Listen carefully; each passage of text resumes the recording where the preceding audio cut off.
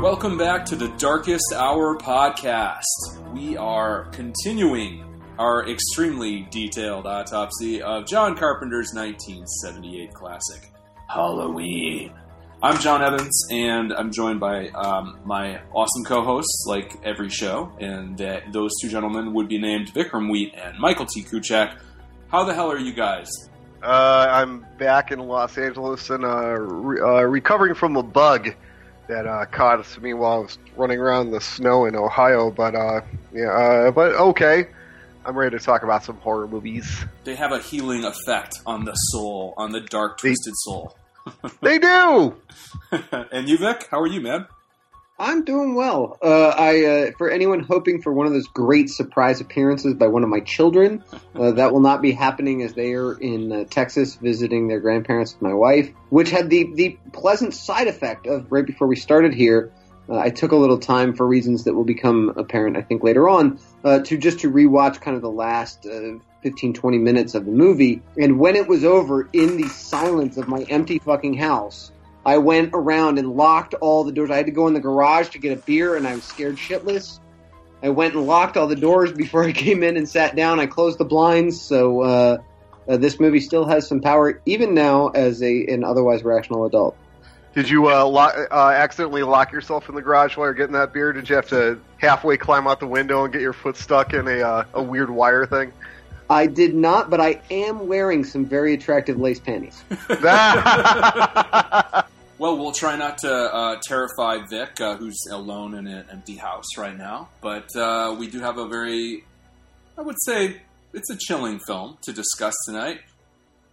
How do you think films like Black Christmas or When a Stranger Calls or all of that sort of phone horror that was actually early 70s type stuff, do you think that, you know, for this period of time, maybe it was something of a tradition that you need to have some kind of phone business in a slasher movie? What do you make of that? Well, I was struck watching, again, just the last 20 minutes when Jamie Lee Curtis, when Laurie goes to pick up the phone after she's found all the bodies and she's going to call the police, and the phone line is cut.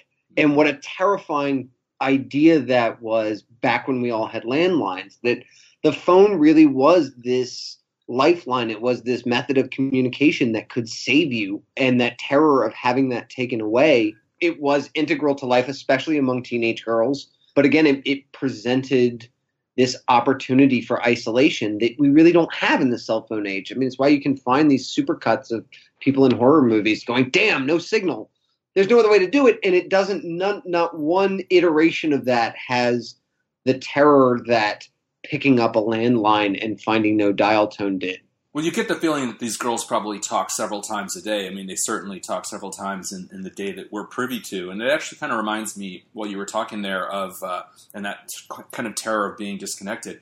In Night of the Living Dead, of all movies, like they get a little mileage out of the fact that she's the girl runs into the house and is frantically trying to use the phone. And I believe the zombie outside, the cemetery zombie, happens to stumble through the phone line and tear it down, and that's what disconnects her. Whether or not it really would have helped her much in this situation, we'll never know, but like even that film kind of taps into this fear of that phone line, that lifeline, as you said, being severed.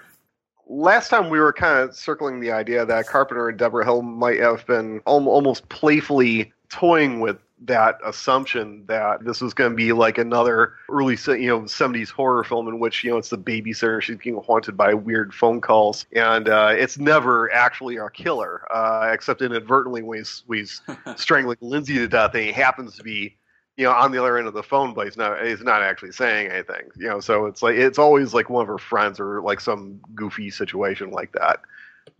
Yeah, but the phone, exactly.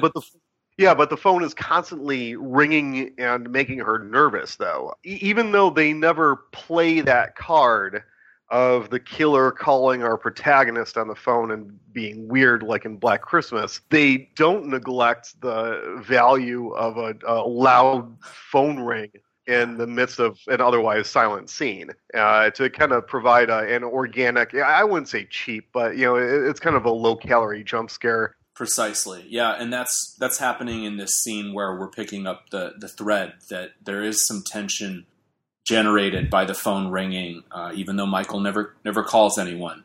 And yeah, I like the allusion to, or the comparison to a jump scare or the cat jumping out of the closet. It's another way to create tension, even if it's not. It's essentially a red herring. It's also another hallmark difference between that era and the cell phone era, because I mean, at that time when the phone rang, it was this loud, horrible, like fire alarm industrial noise. So of course when it goes off, you jump at it a little bit. You don't get the same thing if like some pop song starts playing out of your pocket. It's like it depends on the pop song, Mike. Let's give it a little. There is a reverse in that in the cell phone era, the way horror movies use your cell phone is to reveal your location while the killer is looking for you. Mm. If you're hiding in a locker room or something, and oh no, shit, my phone is going off. Now they know where I'm at. Da-da-da-da-da. Well, my alarm on my phone is that, I don't know how to say this, actually. Pharaoh Monk? I don't know, but it's Simon Says is the song, and it goes, "Get the fuck up! Simon Says, get the fuck up!" And it just it actually is kind of jarring, and that's the idea for me. I want it to wake me up, but it would be kind of creepy in a horror film. You could definitely have, your choice, your selection of song or ringtone be eerie, but yeah, in the old days there was something just jarring about that shrill ring of the phone, and they do get mileage out of it. It also demands that you do something about it. On the most recent rewatch that I had, one of the things that actually bumped me a little bit from the movie is when Paul calls the first time while Annie is out goofing around with her clothes, and the phone rings. And the little girl doesn't instantly pick it up. I was like, what? Who doesn't do that? What human being doesn't instantly pick up a ringing phone? Apparently Kim Richards. So I still find it amusing that she answers the phone and it's Paul, and she says, "Hang on, I'll get her," and then she just hangs the phone up again. Yeah. Yes, she very clearly just hangs it up. It's Kyle Richards, not Kim Richards, but yeah. So also the other trope that the film goes back to over and over is the mistaken identity with who Michael is or who the guy in the station wagon is. Like everyone has a theory. We've had, there was a guy, I think Levant or something we talked about last time. But this Linda who's saying it's Steve Todd who's following them because he has the station wagon like that, or he wants to date Lori. We get the line from Annie on the phone right after Linda and Lori have noticed this or discussed this, and they tell her that the guy is following them or Lori, and Annie says, "Go up to him and tell him to buzz off, or if he's cute, ask him out." Remember when a little bit later, Lori, she sees Michael and she's kind of and he's lurking around in the backyard, and Annie picks her up, and Annie floats the idea that it's just her neighbor. And even though the neighbor is like 78, she's like, well, I don't know. Yeah, it's like, that's right. There it is again. They hit it again with this mistaken identity thing and this sort of like, he only wants to date you, and is that so bad? That is probably my favorite, and in a lot of ways the most masterful aspect of the movie is it makes this extremely safe, very small town suburban scenario as creepy as I've ever seen it. Yeah, I mean, it's really, really tight in that regard. But at the same time, like, Lori sees this masked weirdo hanging around staring at her again and again and again in different places. And she just kind of buys when people keep telling her, oh, it's this guy, it's that guy. You're just seeing things, you're just making stuff up. And to the extent that she actually convinces herself, because after she sees Michael in the backyard, she closes the window and she lies down and she's like, oh, relax. It's like they're gaslighting her or something. Exactly. It's like, no, you actually are seeing that guy. Yes, it actually is really weird. So yes, yeah, she doesn't have she doesn't have a lot of faith in her own perception, which I guess you know is sort of a teenage person thing.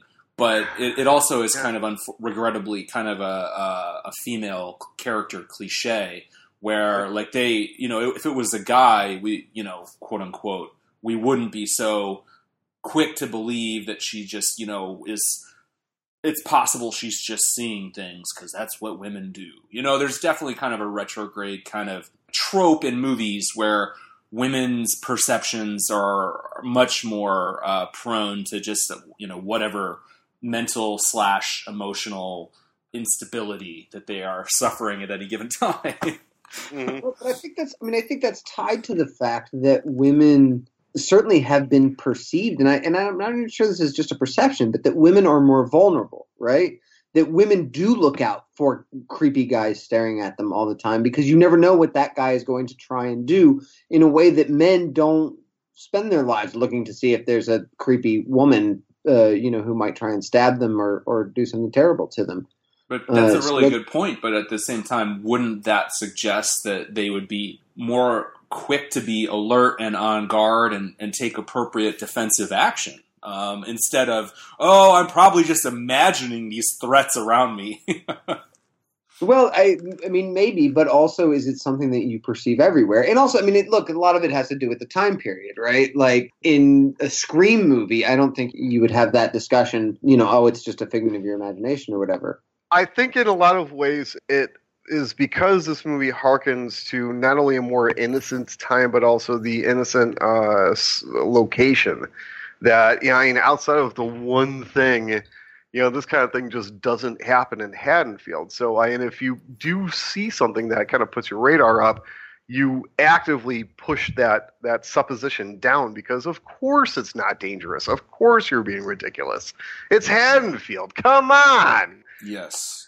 Well, that definitely, I absolutely agree that this is a bubble that these girls are living in, and in general, you know, yeah, this is a bucolic, idyllic kind of place to grow up, and it's so beyond the ken that something like this could happen that people just aren't ready for it.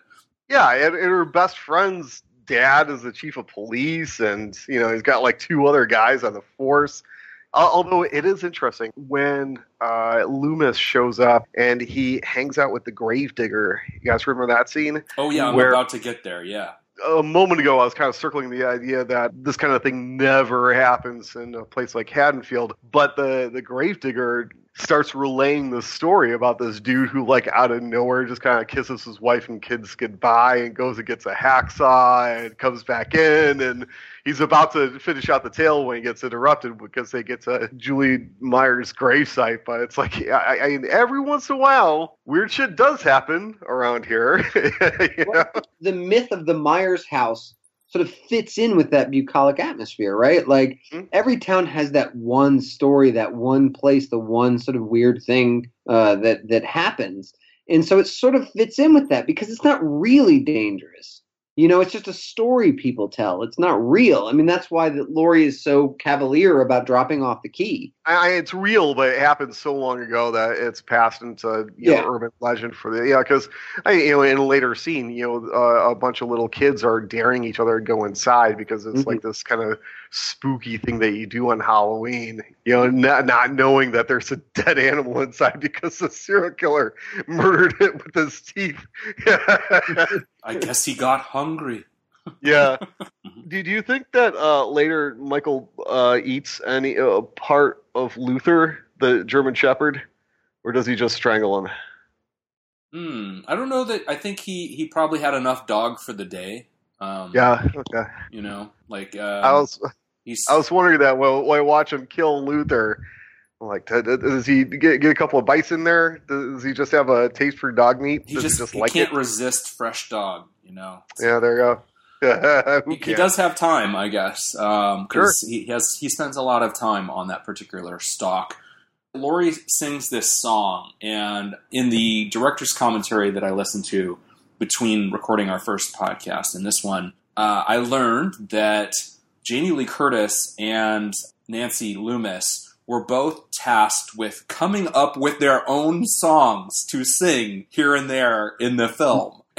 And so there are songs that they visibly kind of sing to themselves that you would think in, most movies, certainly today, if a character were to do that, it would not be a made-up song, let alone a song that the actress came up with herself. But we have two fake songs that they sing to themselves here and there the way that people do. Every time I watch this movie, I wonder where, oh, Paul, I keep wondering what that song is. I almost Googled the lyrics to both songs.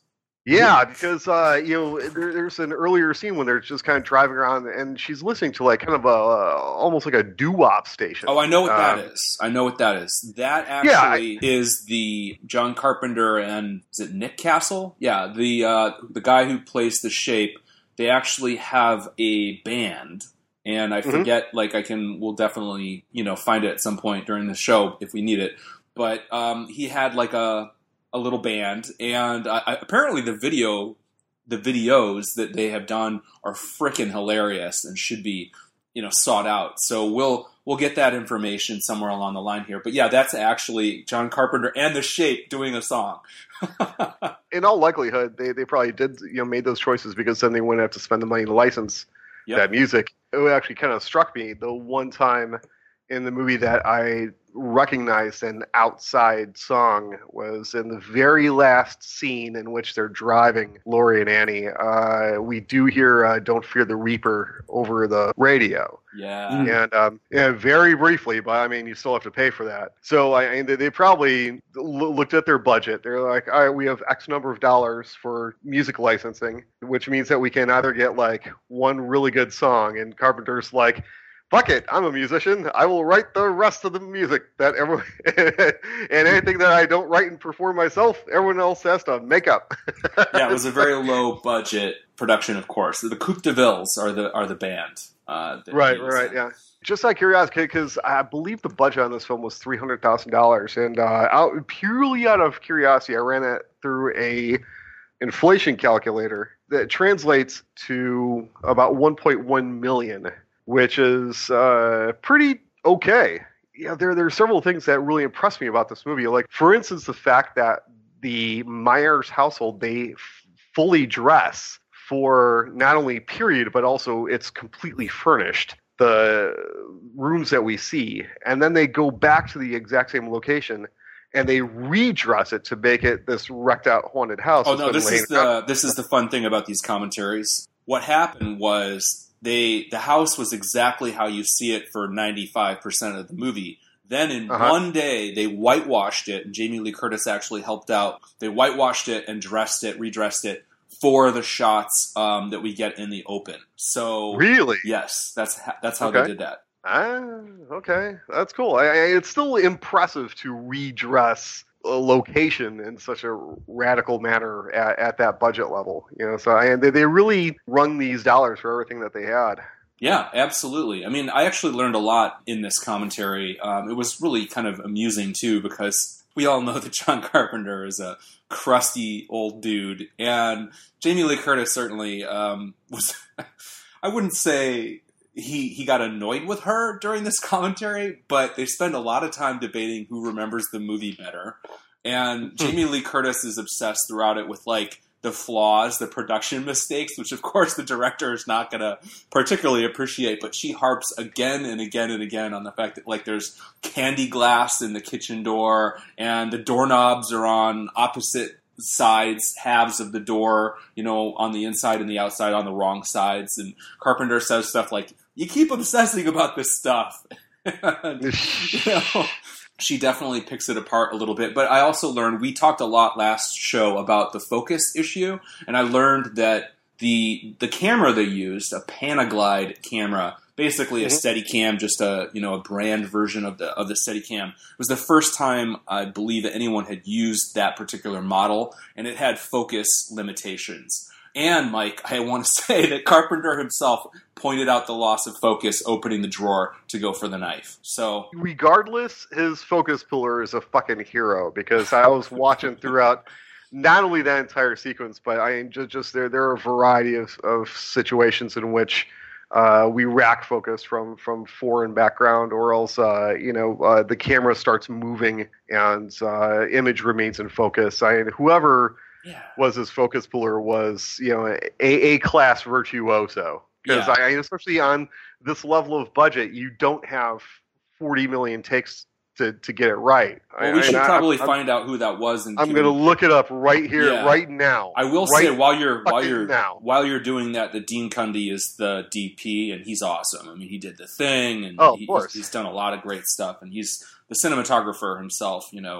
Certainly, probably on a low budget film early in his career, he may have operated the camera, but he's definitely real talented. And it's Deborah Hill's hand, by the way, reaching for the knife, not the little boy actor in that scene with the drawer. Jamie Lee Curtis did have a fun line in that scene where she commented that when the boyfriend goes up with the sister while young Michael is circling around the house, she calls their time in the bedroom the quickest shtup in movie history, which I think we noted as well last time. So Loomis, knowing Michael's intentions, pursues him. We have this scene with the graveyard caretaker dude that Mike mentioned earlier. And for me, what I like about this scene is that it's more or less pointless, except for being a joke. It's all about how pointless and annoying this potential source of exposition, the caretaker dude, how pointless his story actually is. Because it doesn't pertain to anything. And right at the punchline, right as you said, Mike, right at the punchline, Loomis just cuts him off. He has no interest in it. He has no interest. Yeah. And I thought that was awesome.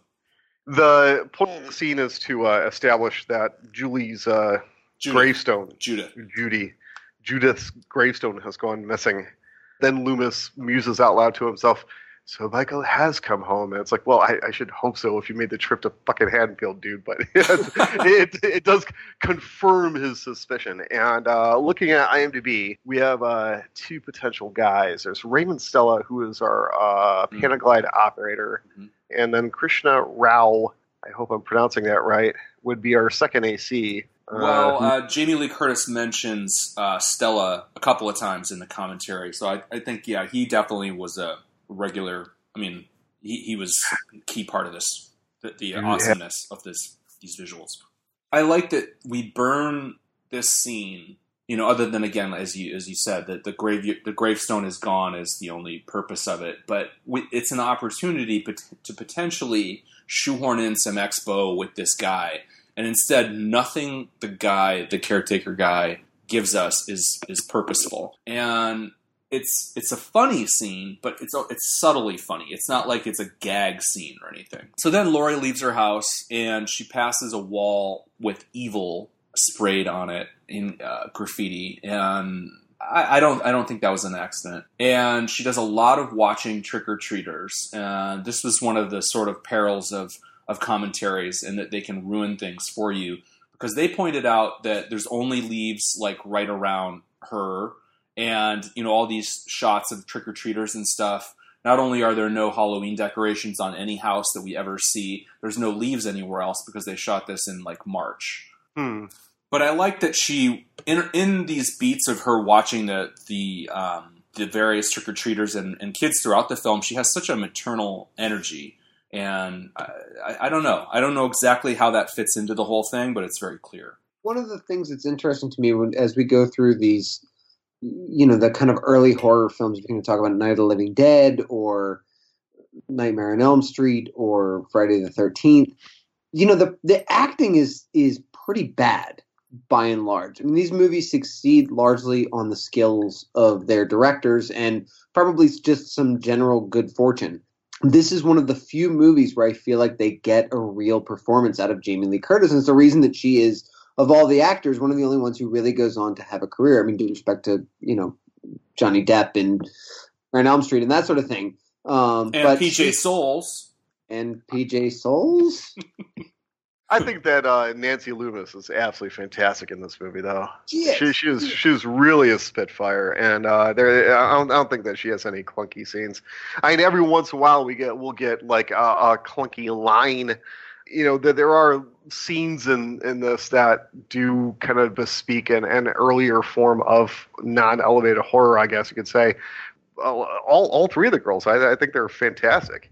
Yeah, I mean, but it really makes a difference. I mean, there's a reason that this is better regarded than certainly Friday the 13th, and in some ways, I think probably even A Nightmare on Elm Street. Bob kind of sucks, but otherwise, it's just pretty well acted. She's definitely no Heather Langenkamp, but Jamie Lee Curtis is pretty good. She's definitely this is an introducing Jamie Lee Curtis. She'd only done some TV work, but obviously she's Janet Leigh's daughter. There's a pedigree of talent and training here, and she has had a tremendous career both in and outside of the genre. So the chops are there, but the song that you guys that Mike mentioned that's on the car does not seem like something that teenagers were into even in 1978. You said that it was like a 50s doo-wop song. That there's definitely some things that just feel I don't know. Yeah, like people looking back on their own childhood in writing this film rather than really trying to capture what it was like at the time. But that's fine. I mean, look, it's tough.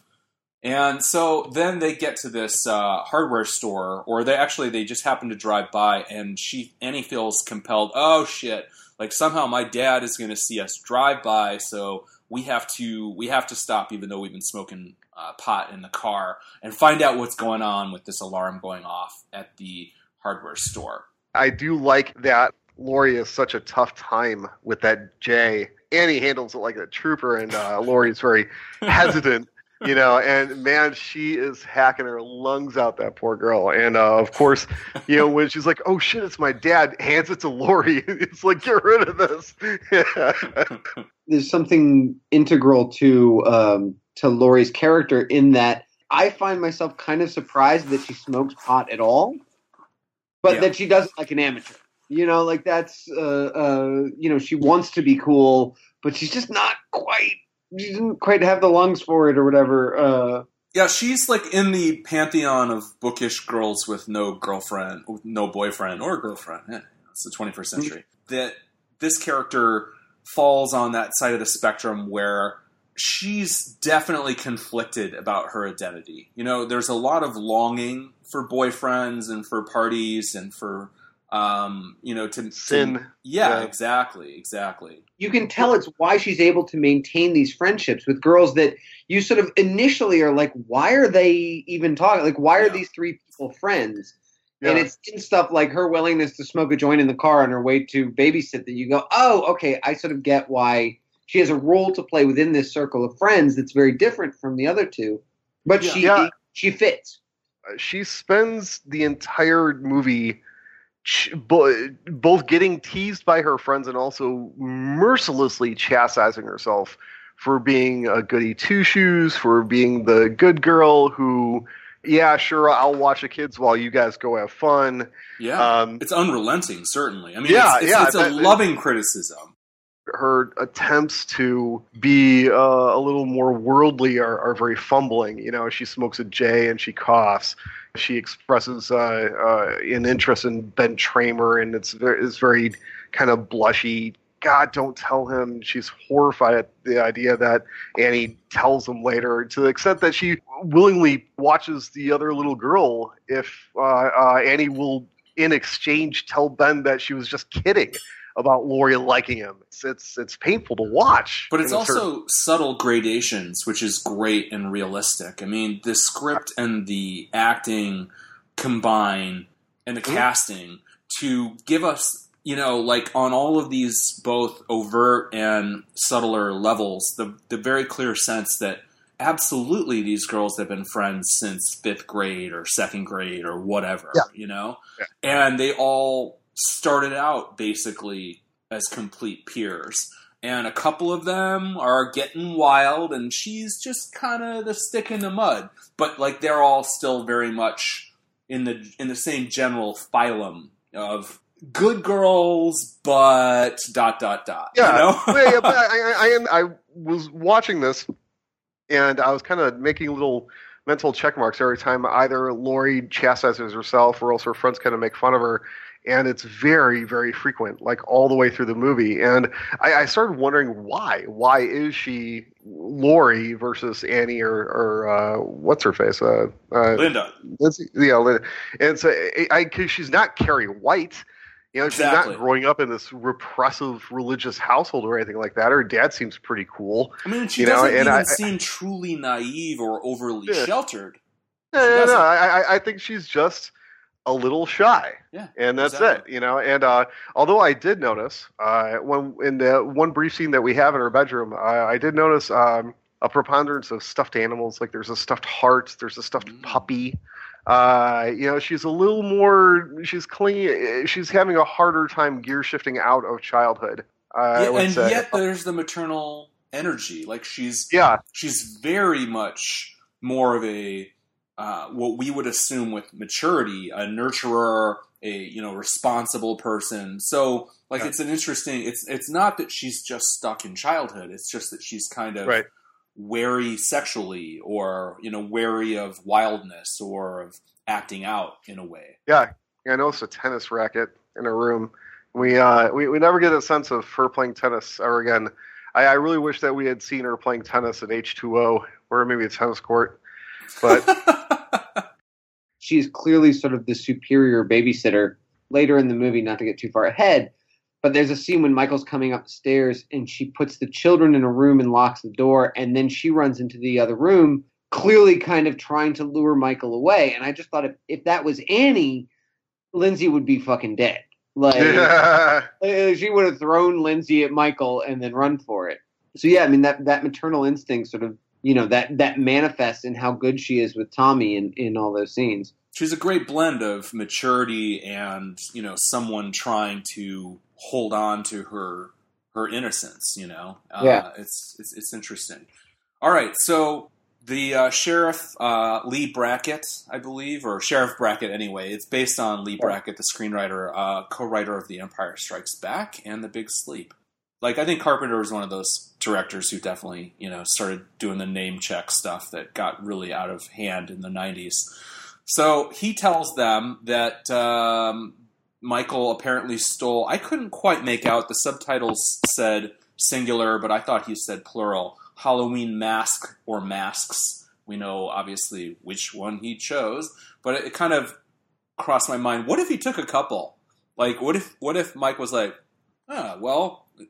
I'll have some options here. And then he just kind of stuck with that one. Like, how different would the movie have been if he was like wearing a gorilla mask or something? He's got rope and a couple of knives. That's one where he didn't limit his choice. I would say that there's various arguments to be had that Loomis is kind of a complete failure when it comes to finding Michael Myers. Oh, yep. And I think this scene is the most direct example of that because after the girls take off, he comes walking up and he has a conversation with the cop. And after the cop leaves, in background, you see Michael come around the corner and you even very clearly see his face with the mask on behind the wheel. He's 20 feet away, directly behind Loomis, who's looking in the wrong direction in the foreground. Last time we were talking about this, we were referring it to Bruce the Shark in Jaws. But that shot actually made me laugh out loud this time around. I was just like, God damn you, Loomis. He's right fucking there. Yeah, it's darkly funny. A lot of what Carpenter's doing is conditioning you to search the frame, Yes. So that later on, I mean, it pays off in some really substantial ways that there are scary things happening behind you. And the monster, you know what I mean? The monster, again, in this suburban area that is supposed to feel safe, you just don't realize that the embodiment of evil is driving past you in a station wagon 20 feet away. Well, we were talking about the budget earlier, and this commentary illustrated the fact that so many of the great shots in this film were actually due to necessity, not necessarily a creative choice. The amount of long takes were often because like because of this, they had this Panaglide camera, and it was so mobile, they could shoot a page and a half of the script in one take. And that just was tremendous from a efficiency and cost standpoint. So, like, there's many, many, many long takes. Like, for instance, this came up while they were watching the amazing shot that we talked about last time from the car inside the station wagon as Michael is briefly driving alongside Tommy as he's crossing in the yard of the school. And it just goes on, and as he's kind of following him through the neighborhood, and it has just such a naturalistic dread to it. And it was, more or less admitted that if they had had more money and more time, they probably would have broken that up into more shots. But the fact that, they were dealing with a tight schedule and a low budget, and they had this camera, they just let it go and let it run. And that's why they have all of these cool long takes, and it definitely works to the movie's benefit. And I think people, subsequently, maybe even Carpenter himself, who said, "Oh yeah, that's fucking awesome. I'm gonna, make the stylistic choice to use that." But necessity is often the mother of invention. Much like Jaws, actually, which was something that I thought of in this, in terms of, again, not necessarily the budget on Jaws, but that the fact that they didn't have the shark available made them do all these, POV shots and work with the barrels and blah, blah, blah. But that drastically increases the suspense. And you feel that very much here. I mean, the time you spend in these kind of over-the-shoulder shots of Michael, you really just hold your breath through these long takes. And even there's a shot of them earlier on when the three girls are walking, where they sort of continue walking, and he just holds the shot forever. And you're actually like, again, it creates this kind of tension because you're waiting for something to happen, even though it doesn't, and then it doesn't come. All of it, again, combined with that idea of searching the frame for the things that are in the background and stuff, like he's able to generate tension without having to throw cats at you. Yes, right. Like the widescreen compositions that he's often used and that deep focus definitely create those effects, and he knows how to take advantage. I actually, as a brief side note, I just want to say I thought of you guys literally yesterday. I was watching. I've been binging the first season of Community, and on the Halloween episode, they do kind of a zombie apocalypse thing that involves Joel McHale and a bunch of the characters are in this kind of creepy basement, and this cat jumps out at them. They're like, "Jesus Christ, it was a cat!" And then the cat immediately jumps back across the frame and back across the frame, and they keep jumping every time the cat jumps. In terms of training the audience to search the frame for an antagonist, the last time we touched on something like that was in It Follows. Yeah, we're always looking for it, kind of in the same way that we're always looking for Michael in the background, or even the stolen station wagon. I think that there's something really brilliant about you establish the threat of your antagonist, and then B, let the audience know that the antagonist can show up in the background in a lurkful manner, and then and from that point forward, you actually teach the audience how to do your job for you in terms of generating the tension. Maybe I'm getting ahead of myself, but in terms of dressing up the antagonist, making sure that we understand exactly what we're getting into, part of what works so effectively. My goodness, John, is that the... That was loud, wasn't it? I was reloading my drink. Yeah, sorry. That's a cool, refreshing pour. Leave it in, John. Leave it in. That's good. One of the things that works so well about this movie is because you have the great Donald Pleasance playing Dr. Loomis, he spends all this time explaining to Sheriff Brackett exactly how evil Michael is.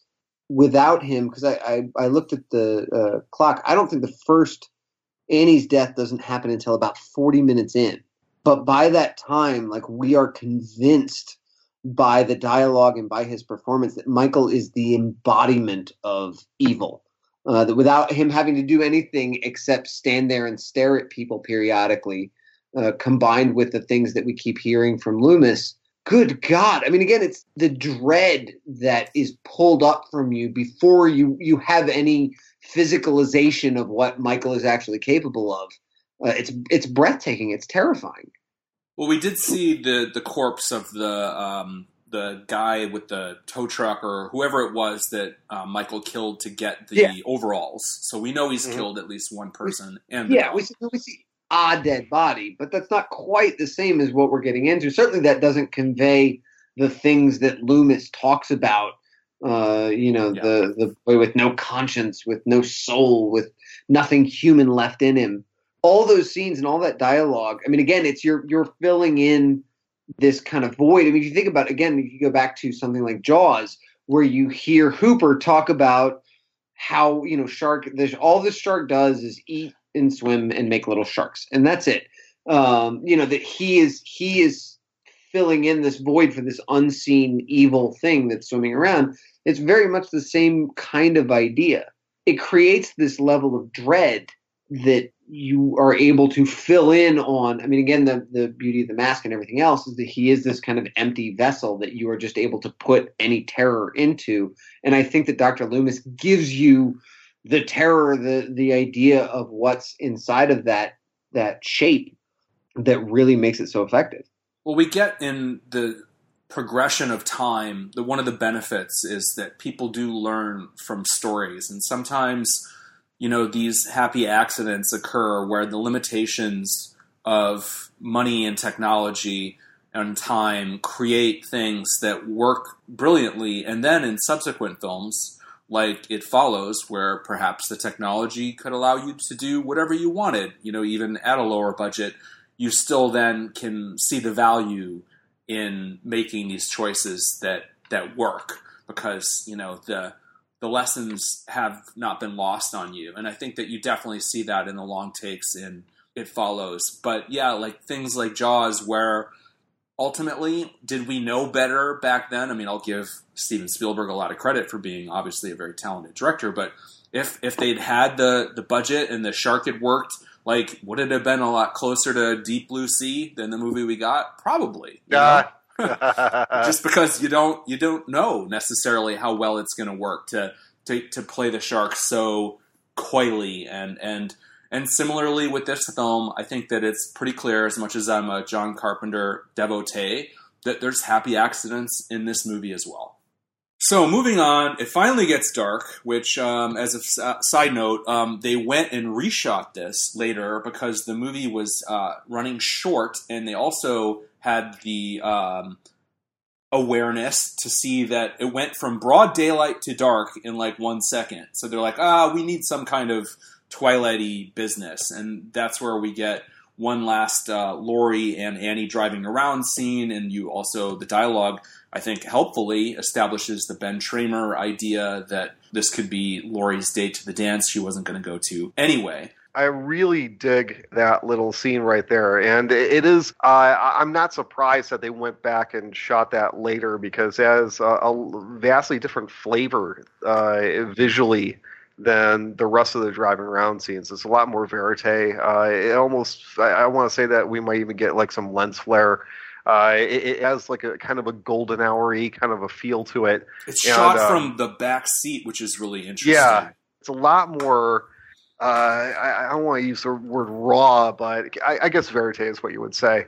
And it's also, the dialogue is very blunt right there because Laurie kind of she says something and Annie is like I didn't even know that you thought about stuff like that, and that lands a little harder than she meant because they actually kind of fall silent for a few seconds and Annie apologizes, I think, for the first time, which is a rare occurrence for her character as a whole. It's raw and honest and kind of it's a stronger feel dramatically and visually than a lot of the other driving around scenes, which are kind of flatly lit and widely shot for the most part, and I don't know, I just really enjoyed it. And yeah, we do kind of immediately go from that to just pitch darkness. It is like kind of like, oh, okay. They said in the commentary they actually use sort of a developing trick where they sort of artificially begin to dim the frame at the very end of the driving in the sundown part so that it segues a little better to the next shot, which is like almost full darkness with the headlights, which pick up, by the way, some palm trees. Oh, really? Oh, that's funny. Yeah. It picks up some palm trees. The only, like, I don't know if you want to call it an edit or anything, but I did notice that there is one shot, like, I want to say, like, either in that scene or the one right before it, where there's like an old man taking out the trash in the background who kind of abruptly vanishes. But I didn't. It's so minor that I wasn't like, editing. Sure, absolutely. So we established that all the parents are out pretty late on Halloween night and still having fun, which I do think is kind of interesting. Like, generationally, the parents of these teenagers, like, oh, it's Halloween night, well, we're going to be out till midnight. And I don't know. I think that's kind of interesting or fun. Well, I think there's something to be said about the role that adults play in this whole movie.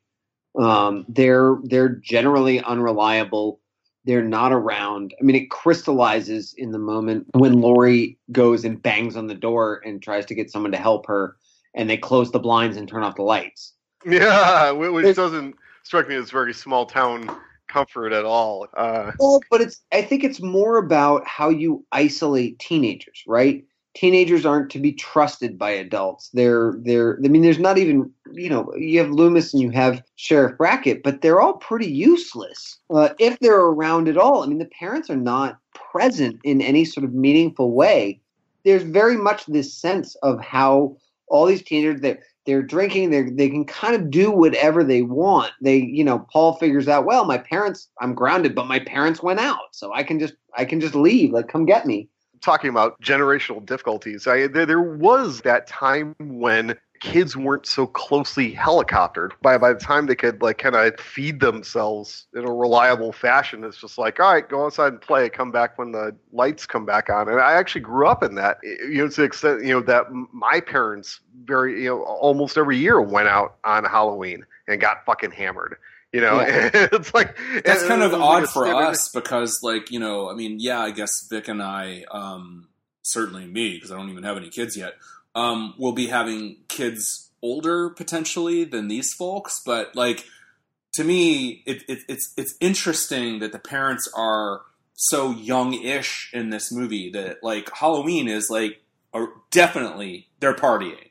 When I was a kid, a lot of the horror classics that we talk about in this podcast, I saw for the first time on Halloween night while my parents were out getting hammered with their friends, and they left me at home alone, parked in front of the TV, watching horror movies. Kim and I sometimes for Halloween, we'll just, like, watch a horror movie at home. We won't even go out, and we don't even have kids yet. Like Paul, by the time I was in late junior high, early high school, that's when I started sneaking out on Halloween. My parents would be like, all right, well, you stay here and watch horror movies like you do every year. I'd be like, okie doke, and then I'd go out and smoke weed in the park. So it's funny that first I saw teenagers do this in Halloween, and then I replicated that exact same behavior on Halloween in my own life. So I don't know if that's a case to be made for horror movies ruin the moral fabric of our youth, but I guess it did mine. I think that's closer to liking what somebody's wearing in a movie and saying, I'd like those sunglasses or that jacket than, somebody killed somebody in a movie, now I'm a psychopath, so it's all good. Right. Yes. Well, like, I even noticed, and again, just because I've been through the babysitter thing, recently, like, when Annie shows up, like, the parents are like, oh, good, she's here, let's get out. You know what I mean? Like, they literally, like, Annie walks in and the parents walk out, and that's it. It's like, I bring the babysitter in, here's the emergency contact, and, like, there's much more sort of making sure the kids aren't going to freak out and blah, blah, blah. Like, nope, they're like, got a key party to go to. See you later. Yeah, seriously. In this world particularly, the parents have their own psychosexual dramas going on. Yeah. Well, while their kids are getting murdered by a psychopath, they're at like some frigid key party somewhere. Well, because if they have the same view of sexuality that their kids do, like if they're just as fixated on who wants them and who do they want and what does that mean, like, yeah, they're probably out there, in their own version of what the school dance would have been and what Linda and Bob end up doing. Keep in mind when Michael Myers commits his first murder, the parents are out. Yeah, very clearly on the town. They're dressed for an evening out with their daughter having sex while they're gone. Yeah, absolutely. Loomis and the sheriff have this conversation, and to Mike's point earlier about the Loomis being useless tally that we might be keeping throughout the film, I would add this one. Loomis forbids Brackett from notifying the TV or radio, the media, that this is happening or that there might be a danger in the community. He forbids that because he believes that people will be seeing Michael on every street corner. It's the most ludicrous thought process ever. Right, but because there are so many TVs in this movie, I don't think we see we hear a few radios, but there's a lot of TVs. Everybody's watching TV. How many characters in this movie would have directly benefited from some kind of TV news bulletin about an escaped mental patient coming to Haddonfield? So that's a loss. would have been helpful. You could almost have a situation where, like, it's on the news, but they don't want to watch it because the kids don't want to watch the news because it's boring or something like that. It's like, now we want to watch the horror movies. I would have bought that a lot more. I would have preferred that. Yeah. I think it says something about Brackett, too, that he's like, are you a psychiatrist from out of town? Are you sure that I shouldn't notify the media? Like, why is he asking Loomis if he should do that? They're both pretty ridiculous because it's, okay, listen, this dude is a murderer. He escaped from a mental hospital. He's already killed once that we know of. He stole the dude's car and clothes. We know for a fact that he's coming here. And Loomis concocts this asinine reason not to bomb out this news to the entire community. And the cop continually throughout the entire thing is like, it's just kids. It's kids. Yeah. It's just kids. Until finally, there's a scene that's a lot of fun. And that's one where the kids try to dare each other to go into the Myers haunted house. And I think there was a missed opportunity. It should have been the bully who gets scared by Loomis, because Loomis plays a little prank on them. And it's funny that even though he's this quote-unquote respected psychiatrist, and he's this very serious character, and he's an older man, and he's got a British accent, but he still gets in the Halloween spirit of playing a little prank on people and spooking children with a scary voice from behind a bush. He smiles. He smiles. Yeah. He's very smile afterward. It's so perfect. And what's even better is he's got his eyes are wide. He's got a big smile. He's caught up in an almost childlike glee of playing a Halloween prank, and then he gets scared by the cop who taps him on the shoulder and goes, "Whoa!" By the way, that's 2 jump scares involving the sheriff just walking up to somebody. Like, put a bell on that guy. The cop is like, it's going to take more than your fancy talk to convince me. And Loomis immediately responds with, "Fancy talk." And the cop says, "Well, like I said, fancy talk isn't going to happen." Yeah, by the way, Brackett takes nothing like Loomis says with any respect, but when he tells him not to put out the bulletin, he's like, "Oh yeah, of course we won't." Yeah. It's just kids getting high. They're trick or treating. They're parking. They're getting high. La la la. So there's something crazy that happens that I have to ask. Like, what's that? All right, they're in the abandoned house having these kinds of conversations, the 2 guys, and suddenly a traffic light swings into the window and breaks it with Loomis standing right there. Yeah, what the fuck? I went back and rewatched that scene like 2 or 3 times, and keep in mind, I watch this movie like every year on Halloween, and I to this day I'm still baffled by what exactly happens to that scene, because the window breaks somehow, and it's obviously the movie is motivating Loomis to pull out his gun to establish he's got a gun on him. But, which goes nowhere because it's not like Brackett takes his gun. Yeah. And, in so many ways, this movie is so brilliant and it's so elevated.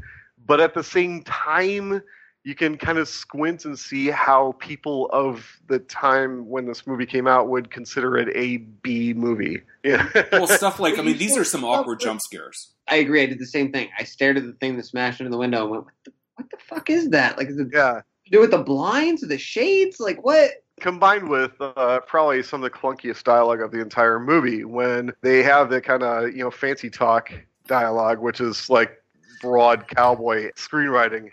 You're telling me that these people are lined up for a slaughterhouse or something, along those lines. And it's like, oh, dude, come on, man. Yeah. Well, you mentioned cowboy talk, and we know that Carpenter loves Howard Hawks and Westerns and stuff like that. Sure, yeah. So. The dialogue is very frequently very good, except for when it's not.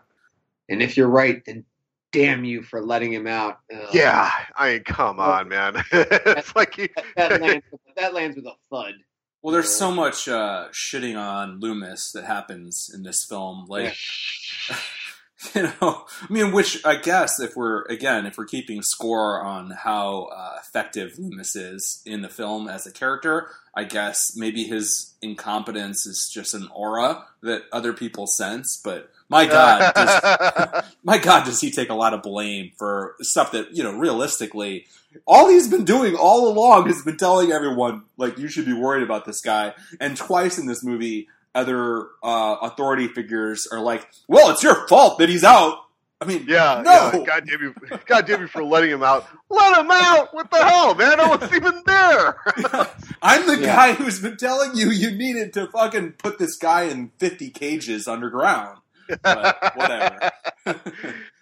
So yeah, later in the night, Laurie goes over to babysit Tommy while Annie babysits Lindsay Wallace just across the street. There's a very clear spatial relationship between these two houses that much of Act 3, if not the second half of Act 2, actually, are going to unfold in.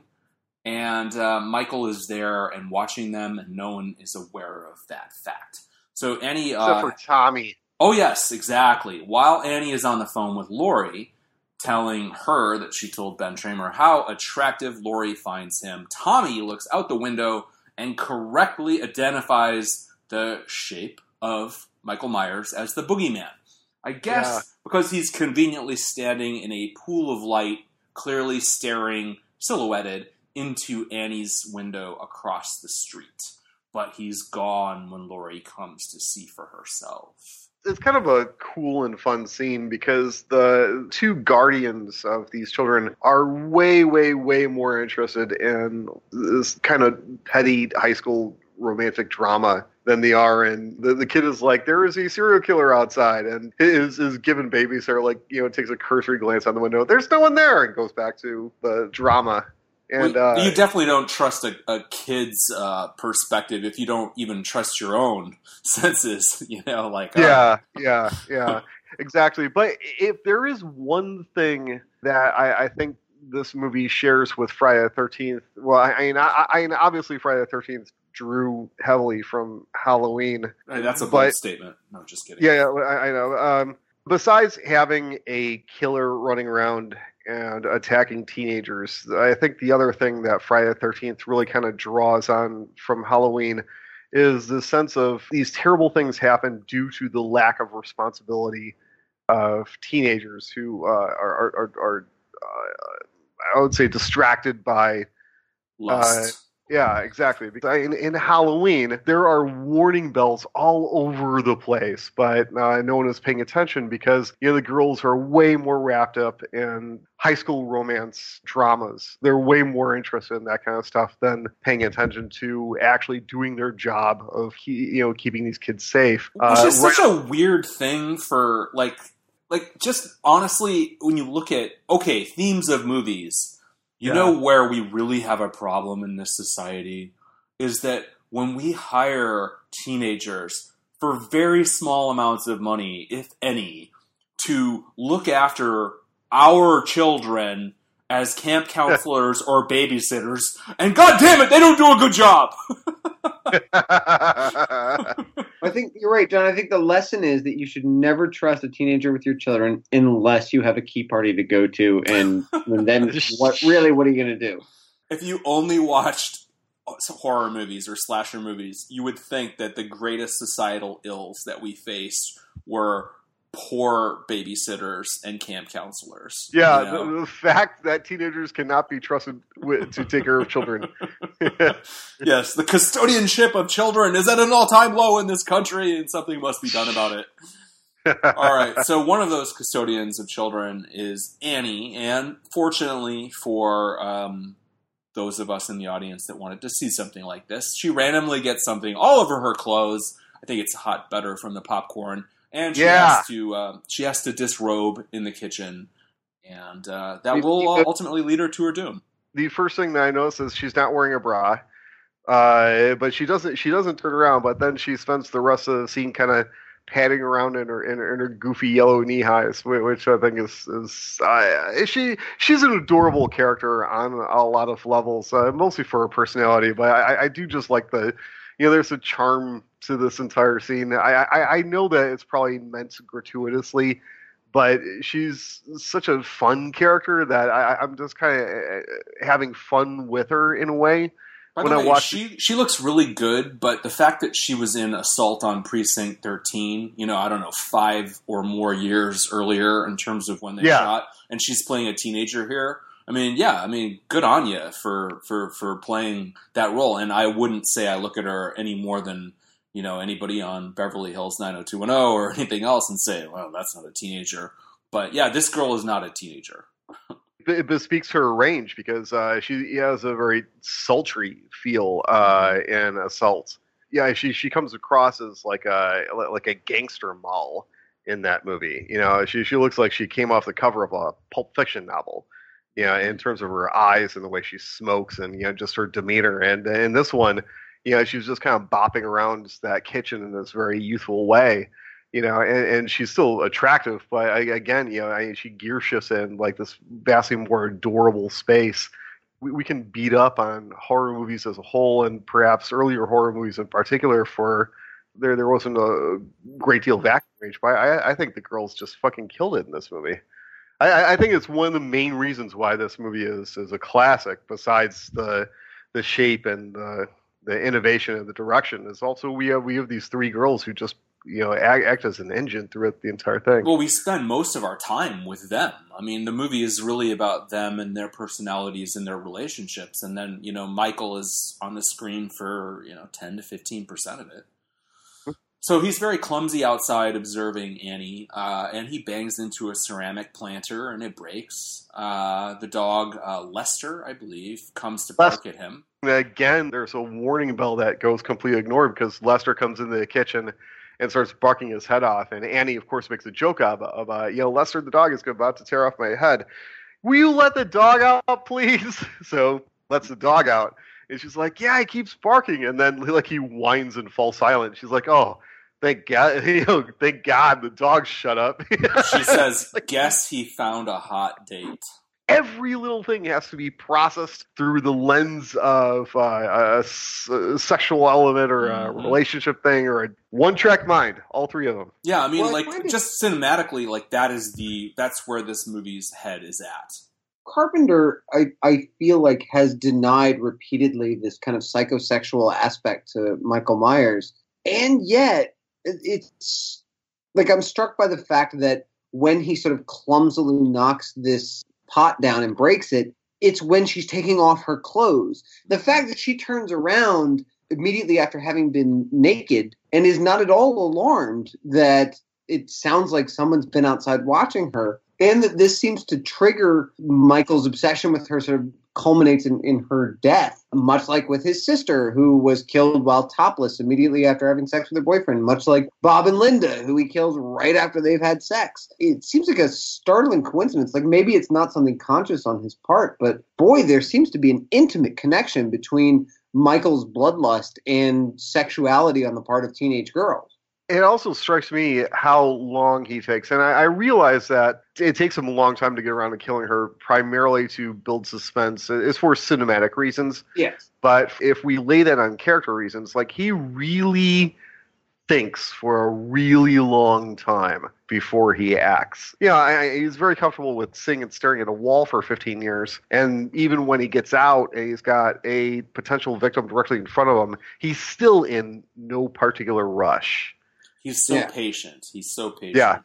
And we don't know exactly why, whether it's a adjudication process of some kind, or if he actually is taking a degree of pleasure in the voyeurism of secondhand appreciation of their pleasures, which then they must be punished for.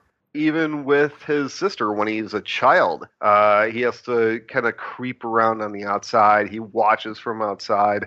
Loomis correctly points out when they're in her room, Michael could have been outside and looking through this window, la la la, back in that night. He's a creepy, peeping Tommy kind of a guy. Well, nothing about what we see from Judith and the boyfriend, and remember last time we talked about the sort of casual, disdainful look that he throws up the stairs at her when he says he's going to call her back. Nothing about that encounter suggested that she lost her virginity that night. And so to me, it suggests that Michael has witnessed or at least been aware of the fact that his sister has done this before. Maybe it just elevated or escalated rather from mere voyeurism and judgment to action on this particular occasion. But it was not the first time that he had been the fly on the wall for sexual activity. So Sheriff Brackett's out patrolling the streets, and Loomis is waiting at the... he's a sentry at that Myers house, convinced that Michael's coming back there, which, of course, Michael never does. But meanwhile, Annie goes to an outbuilding to do her laundry and get that butter out of her pants, and Michael is outside the door. Annie senses it, and she says, "Paul, is this one of your cheap tricks?" Ooh, ouch.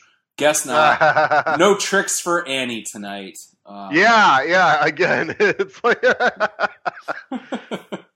that's some painful dialogue. But I actually think it's pretty funny. But and then she gets into this comic misadventure in which she tries to get out the window to answer the phone for Paul.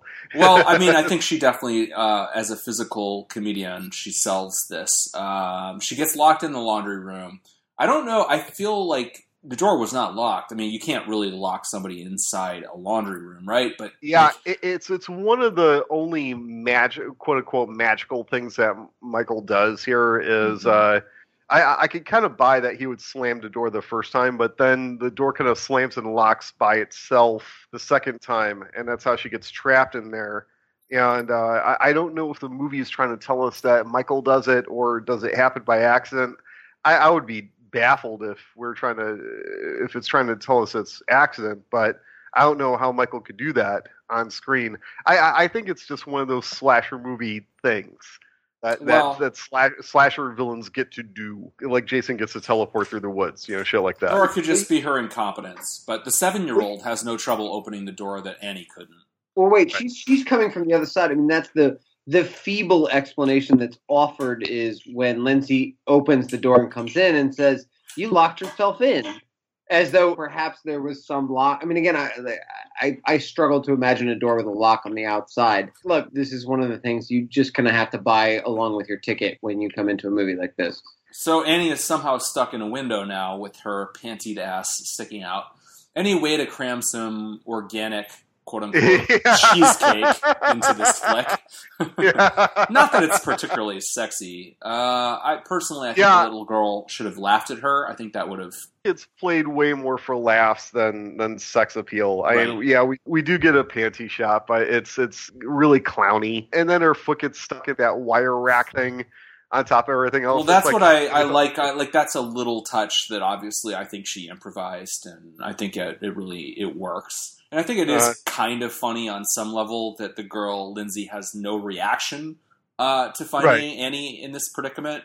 And she but then, there's a kind of a setup and payoff that she promptly gets on the phone and tells Paul that Annie got stuck in the window after Annie begged her not to share that information. And his reaction's funny. Stuck, huh? Yeah. And she's like, yeah. It's like, but her return dialogue is actually pretty sharp. Where she says something along the lines of, "What are we talking about when we could come on over here? We just start doing it."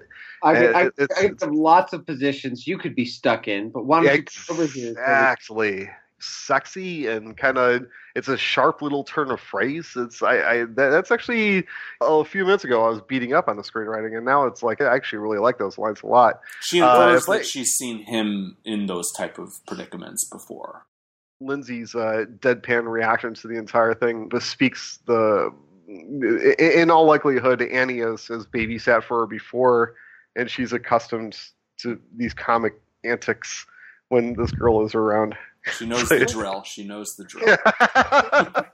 So I noticed when all the girls talk about their boyfriends, they say really shitty things about them, like all the time. Like it's, oh, Jerko figured out a way to sneak out. And it's almost constantly dismissive of, like, the boys, once they've got them in their, their kind of sexual web, then it's like, well, this fucking idiot got grounded. Like, what a fucking moron.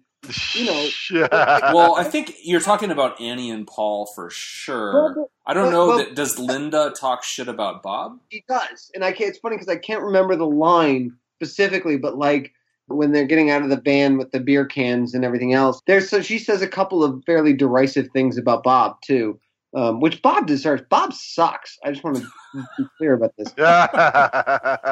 Like, not only is his name Bob, which is just terrible, but yeah, that guy just sucks. But no, but I just, in terms of the dynamic, and again, I wish I had made better notes of which exact examples of it there are, but there's a lot of them, both from Linda and from Annie, and it gave me the sense of, yes, these girls are constantly sort of fixated on sex and boys and dating and like who's going to sneak out and blah, blah, blah to fool around. But they approach it very much from a place of power. It's very much like these guys are kind of these half-witted tools that are to be used for sex. But there's not a lot of genuine affection as much as there is kind of playful coyness between them. It's not like the guys are taking these relationships all that seriously themselves. It's like, Ben Tramer's out drinking with his buddy. They're showing up because they're pretty sure that they can get laid. And if that wasn't the scenario, it's not like they'd be fucking making jack-o'-lanterns with them and watching horror movies. They'd be out doing something else. Yeah, nobody's idealizing anyone in this scenario. Yeah. But even the little girl wants to hang out with a boy, like, because Lindsay is kind of eager to see Tommy. That's the worm on the hook. Is hey, how about you could go watch a movie with Tommy across there? Oh yeah, okay, yeah, sure. So we find out that Tommy reads fake comic books because Neutron Man, Tarantula Laser Man. It's funny how Laurie's reaction to that is like, yeah, I can see why your mom doesn't like you reading this stuff. Like it's this awful thing to read Laser Man. Her reaction is outsized to the threat that Laser Man poses to this kid's moral turpitude.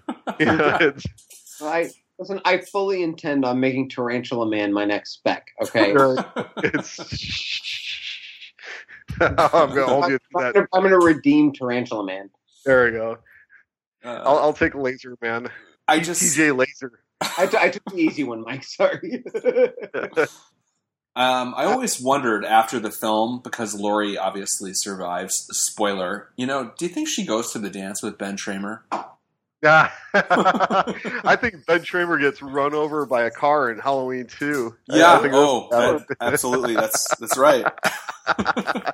To kind of drill down for a second, I will say that the sequence in which Annie dies, on the one hand, it is very creepy, but I've seen this movie enough times that I've kind of started to see the holes in how it's constructed. Because she goes out to the car, and the car is locked. And she's like, oh no, I don't have keys. Well, how did you think that you're going to start the car if you don't have the car keys in your hand? And so she goes back inside. She gets the keys from her purse. So obviously it's her car. Goes back out. And then this time, when she gets into the car, she doesn't try to unlock the car. She just pulls on the car door handle, and this time it's unlocked. And that's the way to signal to the audience that Michael Myers has gotten into the car. But see, here's the thing again. He's used his special slasher power to unlock a door this time. Because not only does she not try to unlock a previously locked car door when she gets into this car, but Michael Myers has been able to magically unlock the door from the outside and get into the car before she got there. So you watch it, you enjoy it, but does it hold up to scrutiny? He's obviously done some kind of correspondence course in locksmithing and driving a car. Someone taught him not only how to drive it, but also to break into them. Yeah, he has spent a lot of time like mastering locks, and I guess for budgetary reasons, I can see why they didn't do this. But all they had to show was a broken window somewhere on the other side of the car in the actual murder scene. You know what I mean? That Michael broke a window, unlocked the car, and snuck inside, and then waited for Annie to get in. They want to construct a scene in which she goes to the car, she comes back. And she's forced for whatever reason to leave the car, come back to it, and now something is different. And the coolest and most subtle thing is she notices the condensation of Michael's heavy breathing inside of wonderful touch. And that she touches a couple of times before he comes after her. We associate Michael Myers with that butcher knife. But he doesn't stab a lot of people. Mostly, like the dog, I think he breaks the neck. Annie, he chokes. Laurie, he tries to choke. Linda, he chokes. Like it's strangulation. He does slash Annie's throat. That's how he actually. Yeah, that's the coup de grace. Wait, Mike, are you confirming that? I don't think he slashes her throat. I think he stabs her in the heart or something like that. Because if you watch the scene very carefully. He's got like one hand around her neck and it's strangle. And then finally, like the other hand kind of comes around and camera doesn't really catch the knife, actually. The stab is actually sold with a sound effect. You get a like kind of a chopping sound effect. And for a very long time, I didn't think that she gets stabbed at all. It's only within like the last like maybe 3 or 4 years ago I realized. So I'm like, oh shit, he stabs her at the end of that. I've watched this movie dozens of times. I finally realized that. And given your reaction, yeah, exactly. It's not 100% obvious that he stabs her at the end of that attack. Yeah. When she's lying on the bed beneath the tombstone positioned later, like in my mind's eye, and honestly, I didn't make a note of it. I might be making this up, but I kind of thought that we saw blood on her throat. I've got the movie pulled up in front of me. I'm going to cycle through and to Google image it, yeah. Talk amongst yourselves. So I do have a point about Annie here, and what led her to this. I think that everyone has failed her to a degree to lead her to this juncture, even though her judgment, as you said, with like not being aware of the fact that the door is open and then it's not, even though the movie does take some pains to convey her as being distracted and just, not particularly observant and kind of on autopilot, which honestly I do kind of buy it to some degree. John, I'm looking at the image and her throat is slashed. Mm-hmm. It's a creepy fucking image. It's kind of a crude makeup effect though, if you're really looking at it, but I guess you could kind of say that's probably the bruising. Yeah, well, I agree with you guys to the extent. I'm looking at the image, I can't quite tell. Well, I can. Regardless, when it's happening, you kind of have this implied use of the knife there, but it's they definitely didn't get Tom Savini to have a fucking butcher knife stabbing through someone's trachea or anything like that. It's not thoroughly sold. Vic, you can kind of clearly see it, not in the wide shot, but in the closer Steadicam shot when Laurie first walks into the room and looks down at her from POV. But you can definitely see a throat slash right there. Well, there you go, Mike. Look, much like you, after dozens and dozens and dozens of viewings, I just learned something. I did not. And that's the wonderful thing of doing this podcast is you learn something new from every time. Really doing the loving but thorough autopsy. That's right. Back to my point here about people failing Annie. Like, her father is the goddamn sheriff. You know, Yeah. he's had reason for concern for at least 3 or 4 hours at this point. Does he call home? Does he, try to protect his family? No. Lori, her best friend, has seen this dude several times today, but nobody, and Loomis knows. Loomis did not, let the media get involved. No one has told her to take care and keep an eye out for something. She's completely heedless and carefree through this entire sequence. Would it matter? Yeah. I don't know. Maybe not.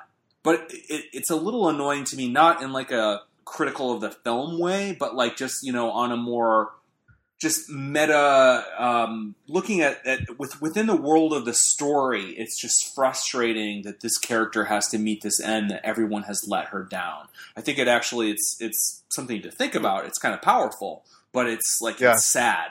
So she gets killed here. It's definitely creepy for the audience. I think on the whole, I count this as a win for the film because, you still have to be a semi-alert audience member to notice that now the door is unlocked. And there is a wonderful little thrill of dread when she gets there and the door opens. And yeah, you're lamenting poor clueless Annie not noticing that fact, but it's still kind of like in a slight way, it feels like a win to the audience member who's really paying attention. So as Michael's killing her, we get a lot of grunting and breathing, which, you don't always get in these films. Like it just makes it very visceral that he's a biological and an organic entity at this point, and you sort of get the strain, the physical component of this, the down-to-earthness as he chokes her out. And I think that on some level, whether it's Carpenter or the actresses, somebody thought that your eyes cross when you're dead. Clearly, Carpenter must have liked it, but personally, I think it's kind of silly. It does kind of undercut the scene a little bit when her eyes cross. But everything before that, I really enjoy the fact that shot through the windshield, which has already been condensed by his breathing, but it gives the scene an almost underwater feel, like his mask through that foggy windshield has a ghostly element to it. It really feels like she's not getting attacked by a 21-year-old guy. She's getting attacked by an angry spirit. Yeah, it has kind of a dreamlike quality. It's definitely cool that we're outside of the car for this. It's an interesting angle to witness it. Definitely, it's visceral. Like, on balance, this movie's kills, and there's very few of them, really, are way below the standards that we become accustomed to with the Friday the 13th films. In terms of just, again, like Tom Savini-ness, cleverness combined with physical and makeup effects. Like, it's very, you could say it's classy or minimalist, but like, as we've been talking about with this Annie kill, like, it's not even really clear exactly how he kills her. And you could interpret that as, if you're just on a somewhat crass level, judging these movies like, oh, how good are the kills? Like, the kills are not great in this movie. Right, yeah. I think that this movie is still, you're looking at the precedence of Psycho, Black Christmas, almost no gore in either film. This film probably seemed, extreme and shocking at the time. By the time they get around to Friday the 13th, it's like, all right, well, we don't have Carpenter. We don't have Jamie Lee Curtis. What do we have? We got Savini. It's like you play to your strengths, man. That is true, but I mean, like, if you were to watch the shower scene, the shower scene in Psycho and this kill back to back, I don't think it would be a close vote as to which is more disturbing or effective. Right. There is something cold and long about these kills. Jason has a tendency to cut people's heads off or stab an arrow through their throats, or those things happen very quickly. These kills, both Annie and Linda, and even Bob to an extent, they happen very slowly. There's a lot of, you guys talk a lot about the camera sort of outside. The camera cuts inside, and you see her feet kicking against the door as she twists her body around, and it takes a long time Yeah.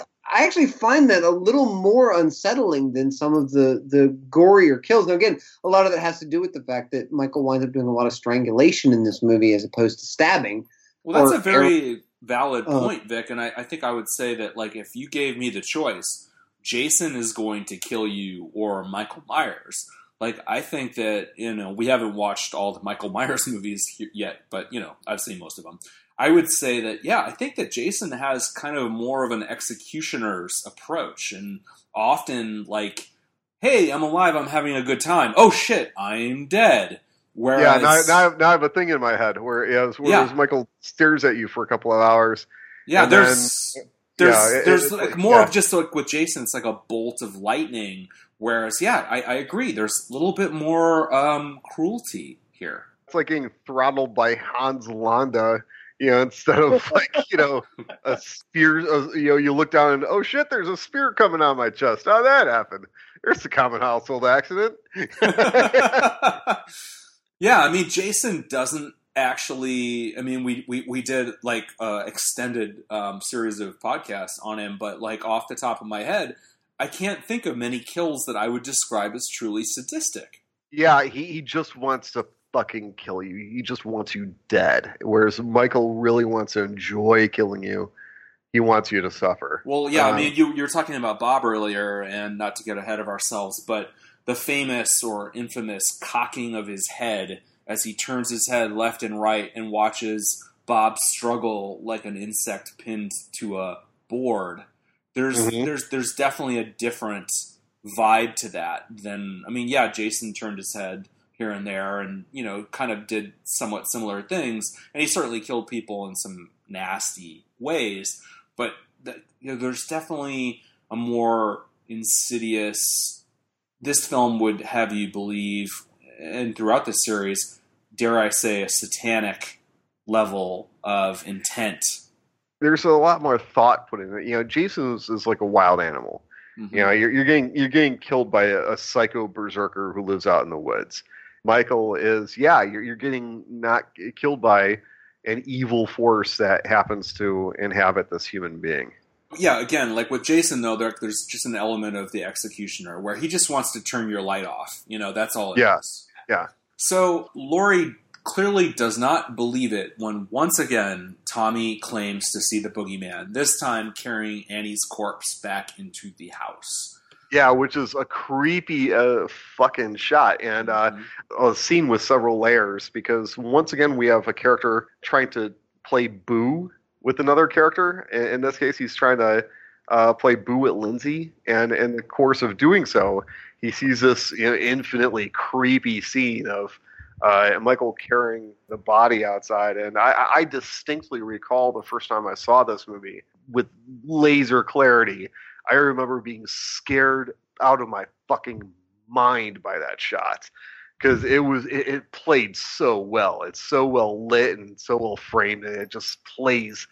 Holy shit, it's so good. But there's such a classical horror movie like vibe to this behemoth of some kind carrying an unconscious or dead female like in his arms. Yeah, the last time we were talking about this movie, it's what makes this film so chilling is it takes an image that you would ordinarily associate with a Dracula film, and you put it in the suburbs. It's happening right across the street, man. It's like, and there's an active, not to sound pretentious, but there's an active dialectic going on between the old horror films that the characters are watching throughout this entire portion of the film, and what's going on in real life outside of their door.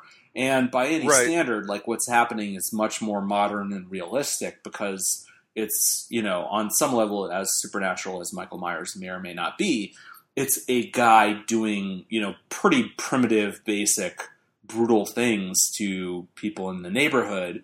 And it's kind of being juxtaposed to Howard Hawks' The Thing and Forbidden Planet.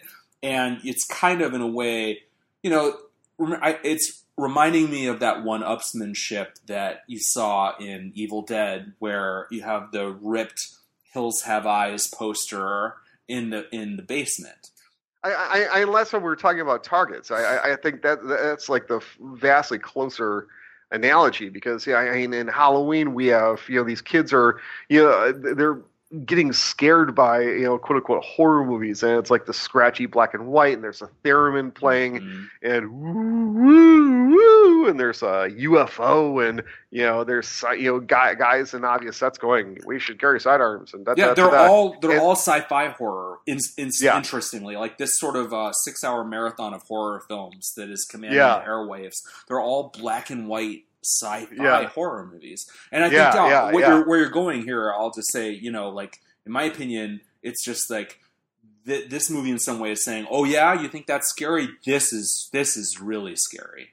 Yeah, and in Targets, it's you've got Boris Karloff, and he's doing promo for this this Hammer type film where it's like, castle sets, and he's like a vampire or something, or a mad scientist, and and at the same time you have the vastly more visceral, real, modern horror of a psycho kid just like randomly shooting people while they're watching this like kind of corny, old-fashioned horror movie at a drive-in. One day there's going to be something where it's like Texas Chainsaw, and it's like that's the sort of ironic, pathetic what people are watching, and then the real horror is what happens in the movie, because that's sort of the one-upsmanship that happens in this genre. yeah, exactly, and that's going to be Emoji. It's going to be the Emoji horror movie. They're going to be like, you and your dad horror movies with your chainsaws and killers and whatnot. What if you have an evil emoji that comes out of the phone and kills you? Yeah, that's going to be so modern and shocking. I guarantee you, Mike, that we'll watch something that like in some way mocks our Touchstone horror films and says, "Oh yeah, you think that was intense? Check this out." And I think that's good. I think that's progress. Yeah, absolutely, man. You always find evolution, and you never want to stay in one place. I just want to say real quickly, can we point out that Tommy turns into kind of a dick? He decides because he's been made fun, because the bullies have scared him, that he's going to try and scare Lindsay because he thinks that's cool. And that's what's going on in the scene where he's gonna hide and scare her, and then later he's chanting, "He's gonna get you, he's gonna get you." He's doing the same thing to her that the bullies did to him. That's kind of a dick move for a kid. Yeah, but I mean, it's kind of flirting in a way, in that sort of pulling the pigtails flirting way. Like, I don't necessarily think that he's doing it out of true malice. Not that we get as much interest from him in her as we see from her in him. The thing behind the drapes feels playful, and I like that. I like that it gets subverted on him in almost the exact same way that Loomis gets subverted, where he plays kind of a playful prank, playing Boo on Halloween, and then he gets scared in turn. Whereas, Tommy tries to play this kind of playful little prank on Lindsay, and he gets scared in turn by Michael Myers outside. But when he is, Vic, when he was chanting, he's got to get you, like, he is getting fucking weird. And I liked it that when Laurie shut that shit down real fast, fucking settle down. I think he's acting up because he's scared and he knows that there's something outside and he's not being believed. And he starts making these passive-aggressive comments like, well, no one around here believes me. And then Lindsay says, I believe you, Tommy, which leaves Laurie by herself, and she kind of rolls her eyes at the ceiling. Yeah, well, that's what somebody says when they want to ally with somebody. She's like, well, Lindsay, exactly. Yeah, she's like, that's basic human. I disagree. I really think this is about, the cool kids are cool because they made fun of me and they scared me, and now it's my turn to be the bully. I can't disagree with that. This feels like a power play where he's trying to scare Lindsay the way that they scared him. So I noticed a random thing here. I think it's funny that this movie has the L-named characters: Lee (bracket), Laurie, Loomis, Lindsay, Levon, Linda. That's kind of weird and ridiculous. Mm-hmm. And there's also kind of a LMP thing going on because, beyond the L's, then we add Michael and Paul. So, like, the naming conventions in this film seem, very subconscious. Yeah. So, my note next here, Vic, to your credit, was Tommy really enjoys scaring Lindsay. Twice he tries that. She came here because she likes him. So, the kids are watching Forbidden Planet, and Tommy watches the almost romantic image of Michael carrying Annie over the threshold across the street. We get the Brackett and Loomis fancy talk, bad dialogue alert, but we do get the dark irony, of course, that death has not only come to Brackett's town. Moments ago, it came to Brackett's daughter. And I think the weird sort of cinematic language of watching Annie die and then cutting to her father, who's skeptical and he has no idea how right Loomis is. In fact, his own daughter has just died. There's like a weird movie doesn't make a big deal out of it, but if you're really kind of putting yourself in the place of the characters, that's a really horrible thing to realize. Yeah, skipping way, way, way ahead. That was probably my favorite thing about Rob Zombie's Halloween 2, which, you know... Well, you just skipped about 2 years ahead the way we record. In our rate of progress. But there's a scene where the cop comes home and finds his daughter dead by Michael's hand, and he is completely ruined in a very human way, because her death is really horrible and gory and messy, and it's one of the rare scenes in a slasher movie that I found to have any real ballast emotionally. You know, I'm glad that you brought that up, because I look forward to that show, because I believe I'm the only person on this podcast to have the distinction of getting drunk with a cast member of any of these films, and I have gotten drunk with Kristen Klebe, who I believe is the character you're referring to. Oh, wow. Okay. Yeah. Well, she did a great job and dies horribly. So there you go.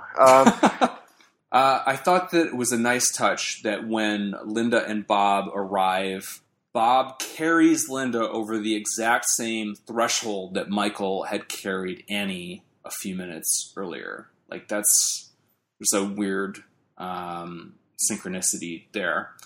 And we learned that Linda says totally a lot, which apparently Deborah Hill thought was teen speak, and she's not wrong. The lenses of the camera or something give a lot of the shots here, as we've touched on before, a sort of a distorted view in the background, but it doesn't hurt the mood. Linda and Bob are having sex, and Bob goes downstairs to get a beer for Linda. And I want to say that when they're having sex or about to have sex, I think I touched on this last time, but the phone rings again, and that really puts him off his game. And after that conversation, we leave the couple again, Bob and Linda, and then we come back and there's 4 or 5 apparently empty beer cans on the floor, littered next to the bed of this poor family who Annie babysits for after they fucked in their bed. As soon as they walk in, they immediately collapse on the living room couch for a makeout session, which is funny to me. But at the same time, it's cool because, camera pulls back and we find Michael in the foreground, and he's right there. He's just outside the room. The circle of Michael's interest is tightening from car driving down the block to right outside the house to now he's just outside the room. I also like Bob's giant 70s glasses. Mm-hmm. Oh, yeah. And they're about to be used to, I would say, unique effect. After shotgunning a 6-pack in 6 minutes, Bob and Linda christen the sheets of this family's bed, and the sex goes on for a little while, and it reaches a quiet fruition in one take. It's not super believable, but, it's not chaste by any means. And we get from Linda's post-coital glow that this is all she wants in life, I think, in some way, except for, of course, cigarettes and beer. So Bob goes to get one, and he's creeped out by the kitchen door being open, and he calls out characters' names, which, is a trope. Annie, Paul. And then he assumes that Linda has snuck downstairs from the bed to hide herself in the pantry. Linda, you asshole. yeah, jerko, dummy, asshole. Yeah, it's just the way that these people talk to each other, and it's not meant to be mean. They're just being fun. Oh yeah, definitely. So there's no Linda in the pantry. No. Wow, I'm shocked personally. I totally thought that she snuck down to the pantry. So yeah, there's also not a cat. To be fair. Yeah. Yeah. It could have been a cat in the pantry. I'm just saying. Nor is it the Doomsday guy who liked to hide in the pantry. And was it Friday the 13th? Is the first one where he's hiding in the pantry at random, and he just comes out. And he's like, "You're all doomed." Yeah, the guy on the bike hangs out in the pantry for hours waiting for someone to open the door so he can deliver that message. So yeah, but Bob thinks that Linda is too lazy to get out of bed for beer, but she would totally sneak downstairs and hide in the pantry while he's in the same room. It's Halloween, and people like to play funny pranks on each other. And you get that from Laurie a bit later, where she starts to make the same assumptions, when she comes into the house. Apparently, everyone does fuck with each other a lot. Well, see, here's the thing, though, is that becomes one of the corniest horror tropes that there are. We have a character walks into some mysterious scenario, and they start going, "Guys, are you there? Bob, is that you? Linda, don't quit playing games." These days, you drop that into a movie, and you're just rolling your eyes. But in this film, which is probably where it began, or else very close to it, it absolutely plays because it's Halloween, and we constantly see characters actually playing these funny little pranks on each other. So it makes complete sense that a character would be like, "Are you guys there? Are you fucking around? What's up?" It's funny because I don't think this film does that. There's not a lot of pranks in this film, but other slasher movies, bend over backwards and go out of their way to have the characters generate fake scares by messing with each other. Yeah. I'm not talking about Shelley and Friday the 13th Part 3. I'm talking about, just kind of constantly how everyone's just kind of playing these little boo things like Loomis in the bushes and Tommy in the drapes, and, the characters are just kind of these little boo things, So it makes sense that characters would come to the assumption that if there's something that is going on that they don't quite understand, or they hear a weird noise or doors open, they think that someone's gonna jump out and go blah ha ha. Well, on some level, I think this film would benefit with one of those earlier in the film. One of these friends actively just scaring the fuck out of one of the other ones. I actually think that that would set a precedent to explain how they're always defaulting to that. But it's not a big deal. So if Bob doesn't notice the wind blowing the kitchen door ajar just a bit, he might have gone right back upstairs, and this would have played out slightly differently. But he starts opening doors, and we've watched a lot of horror movies, and we all know the timing of scares, both real scares and jump scares or fake scares, is it's an art. And I think the timing on this kill is fucking excellent. Oh, yeah. Because, you're not prepared when he opens the door, there's nothing there, and then he opens another door, and it just, it's unconventional timing and all the cliches of horror and thriller cinematic language. It just, somehow the beats, it's a little bit shocking. He just goes and he opens another door, and fucking Michael Myers just pours out of it and stabs him in the heart, and he dies instantly, and he's pinned to the door by the knife and staring at the body hanging 2 feet off the floor. Michael turns his head left and right, silently regarding his work of art, and you can hear him breathing under his mask during this kill, as you could in Annie's demise. And I would say it's definitely one of the 5 high points of this film. I absolutely agree. It's one of my favorite parts of the entire movie, and it also tells us that nothing about the scene tells us that Michael was lying in wait per se. I think that he heard Bob coming and just kind of stepped into the shadows opportunistically, and it was probably going to wait for him to go back upstairs before he did something. And it was only because Bob decided to go rummaging around that, kind of forced Michael's hand, and so he just lunged. And that's where we get an actual, kind of Jason Voorhees type kill. Also, bespeaking Jason's strength. Outside of the very end when he gets shot 6 times and runs away anyways, is the only time that he evinces any kind of preternatural physical ability. That he lifts this grown man up like that and pins him to the wall. Yeah, you don't get the feeling that Bob is 5'3", 135. No, like, yeah. Even though he's got the dorky glasses, it looks like he plays on a team that he can lift any 18-year-old guy up and pin him to the wall with a knife. That is massive, massive power, and that's when you're like, oh shit, maybe Loomis is right. Maybe this dude he's not just a crazy guy. This is a supernatural force. The moment when he cocks his head at him reinforces everything that Loomis has told us about Michael. That he regards this death as dispassionately as we might look at a painting on a wall. Michael is in so many ways this blank slate on which we can project things, and the things that the movie gives us to fill in those pieces are all of them horrifyingly disturbing. And this is the most direct, because mostly we have people talking about Michael. We have Loomis telling us what's going on in Michael.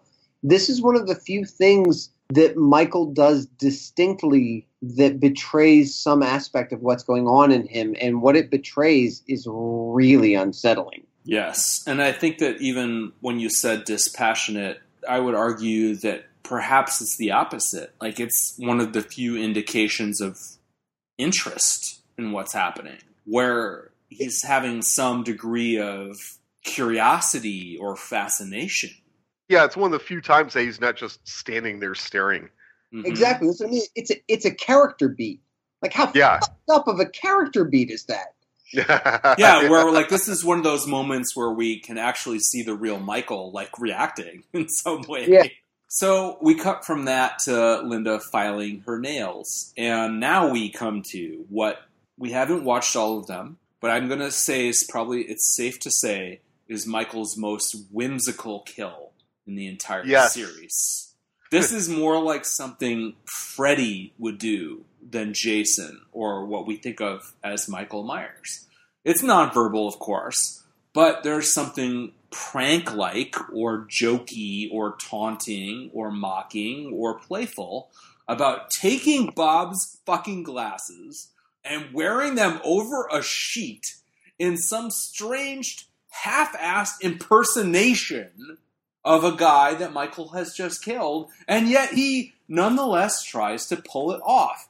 I can't think of another time in this series when he pretends to be someone else and hangs out with his victim in this guise. It's so ridiculous, even juvenile, as a prank, that it seems like Michael is literally, as a teenager would, playing a joke on Linda. And of course, it's creepy as fuck at the same time. Because the audience knows who's under that sheet. Yeah, it is, from a character point of view, it's Michael Myers' version of a Halloween prank. Yep. But he's such a fucking psycho that all he can do is stand there silently when she keeps prompting him with taunts or her breasts until finally she huffs and gets on the phone, and then that's when he murders her. She turns her back on him. This is so much deeper and richer and weird and confounding than almost any behavior he ever exhibits. Because it's like he is... Like, this is, on some level, as you said, Mike, the spirit of Halloween, just to fuck with people. And it's very far from being an executioner or just a meat grinder or just, methodically killing people without emotion. Like, he is pretending to be her boyfriend for reasons that never become clear because it doesn't pay off. Like, I don't know what he thought would happen, but it doesn't because she rejects the whole thing and she ignores it. But I do really I love this because it's so strange and random. And apparently the writing process on this film was that, as I kind of suspected, but this commentary I just listened to confirmed, Deborah Hill wrote the first draft of the script, and then John Carpenter went and, made his changes. And he said this is one of the scenes that he, at the exact same time, he never changed it, and he felt very conflicted, or he felt a lot of trepidation about keeping it. So he wasn't sure it was going to work, and yet he always left it. And this scene is exactly as it was in the first draft. And I think it sort of taps into things that I would have loved to have seen more of in the subsequent films. Michael is very voyeuristic. It takes him a long time to act. And also throughout the entire film, concentric circles of his attention get tighter and tighter and tighter. Mm-hmm. First he's driving by, then he gets out of the car and he walks by, then he's standing outside the window, then he actually goes inside the house. And finally, and always it's to watch these girls, it's to watch these relationships, it's to watch these sexual encounters. And this is kind of as tight into the concentric circle as he can go and still remain a voyeur. Like he's almost a surrogate or a spy, or like this is as close as he comes to, in some way, he could actually participate under a stolen identity. And that never happens anywhere else. Yeah. With the sheet over his head and knowing that she's going to be fooled by the glasses, it gives him the opportunity to be a voyeur from within the room, right? But without having to act. He would have no idea what to do if he was called upon to act. All I can do is stand there. That's why he stands there unresponsively, because he just wants to watch. And it's only when she finally disengages from him and he realizes that now the scene is over, he's not going to get anything more out of her. That's only then does he murder her. But on some level, this is as close as he comes to ever realizing any of those voyeuristic fantasies. Right? Taking them to the next level. Yeah, but it's not like he crawls into bed with her. It's not Revenge of the Nerds. It's not like that. It's, even when he's in the scene, he's still a spy. He's a voyeur. He's peeping Tom, just as close as he can get to his subject as possible. What I'm saying is that in the pantheon of slasher films, I think this is the closest any of these killers have ever gotten to getting it on, ever. Yeah. Just couldn't disagree more. I think this is the biggest misstep the movie makes. Really? I think that it's the glasses on the outside of the sheet. The only possible explanation for that is that it is just a purely logistical necessity for her to assume that it's Bob under the sheet, is that the glasses are what communicate that it's supposed to be Bob. It doesn't work for me. It actually pulls me out of the movie, and it's made all the worse by having just had this instance of him having pinned Bob to the wall and having stared at him, like, communicated how utterly alien Michael is from other human beings by cocking his head to the right and sort of observing this dead body the way that he does. And then here he shows up like kind of trying to play a prank or a joke. It makes him go from seeming alien and terrifying to seeming painfully awkward and kind of human. And for me, it doesn't work at all. Well, Vic, I think that my opinion of this scene up until like literally the last time I watched this movie was pretty much in line with you.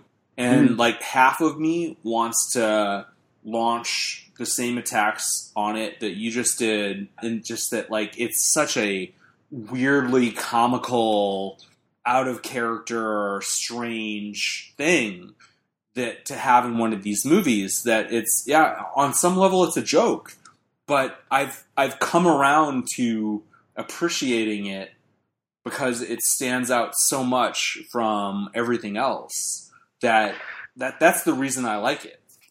I think that there are some things that the movie does that it does for script, for film, for the movie, I would say. And obviously the scene doesn't work for you, but in terms of giving the audience a weird, creepy scene, whether it lines up with Michael's ordinary character or not, I would love to have been watching this scene play out for the first time to an audience, unsuspecting audience. It's just fun for a horror movie audience to watch. And if that's what you're giving your audience, I don't see how it's a failure of the film if you're a horror movie. You guys are both wrong. Sorry. That's Anyways. awesome. All right, so we get the payoff if you're following the telephone antics in this film, where Laurie gets a call, and instead this time her friend is not chewing, she's choking, and it's not Annie, it's Linda, and it's disturbing for sure as we hear Linda die, and Laurie is listening to it. But she moves on from there, and we establish that she's nerdy enough to have her own knitting needles at her babysitting gig. Right.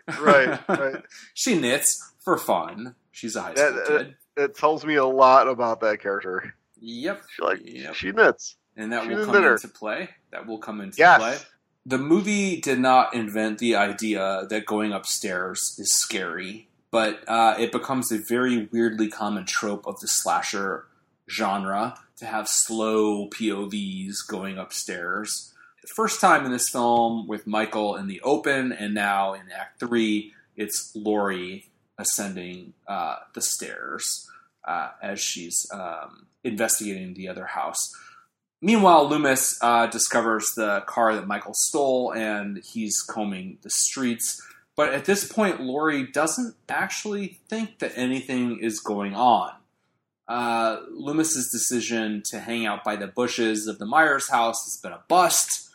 Fortunately, he's turned around, and he's now prowling the neighborhood, which we have the sense will be relevant, and it will. Laurie's suspicious. She's going to discover, of course, the corpses in the Wallace house. We get the classic horror movie trope as she's exploring a recitation of names. Annie, Linda, Bob. As she opens doors, Bob's corpse is gone. We have a character acting like she expects one of her friends to jump out and scare her, as we just talked about. Again, you're meant to assume that this is what kids do to each other all the time. So she's talking to an invisible Annie about the joke not being funny anymore, cut it out, you'll be sorry, etc., etc. And you get a ray of light, however, filtering from one cracked door in this house. It's beckoning Laurie and us to it, which is very good stuff. It is a great sequence. Oh, God. Yeah, absolutely. Right before she went over there, she noticed that the lights turn out while she's on that phone call. So she knows someone is there and someone turned out the lights, but right. no one's talking to her on the phone. That's fucking creepy. Yes. So while Laurie is crossing the street, we see that she's wearing very high-waisted jeans, which, as we all know, are back. And we have a very long shot of her walking from one house to the other and crossing the street, having no idea what she's getting into, but of course, we do. Building a lot of dread. It takes a long time to get her into that room upstairs with the light on. She arrives in that room, and Michael Myers has placed a jack-o'-lantern on the bedside table. The tombstone is against the headboard, and Annie is positioned in a vaguely Christ-like posture on the bed. Her hips modestly turned, legs together. Laurie begins to flip out. She backs into something that triggers Bob hanging upside down and swinging. I guess that's where the rope came in, guys. Yay! Right, yeah. We have to surmise Michael's character from his actions because he never says anything. The fact that he would take the time to create this tableau, on the one hand, you could say, well, it's kind of a creepy thing. Let's put it in a horror movie because it's a horror movie. It's supposed to be scary. But on the other hand, it's like, you look at this and it's like it's really carefully placed. It's very, very well thought out. And you have to wonder, did he do it just for himself? And if he did it just for himself, why doesn't Laurie find him standing there staring at it? If he did it for anybody else, is the idea that he wants other people to know what's going on in his mind, or was it just a compunction? He's just like, it's just something I gotta do, It's like, right, you're asking the question: communication or compunction? He had some iteration of this in his mind, and there's no doubt that he was going to come to Haddonfield and kill people. and that those murders were going to be intricately connected to his murder of his sister.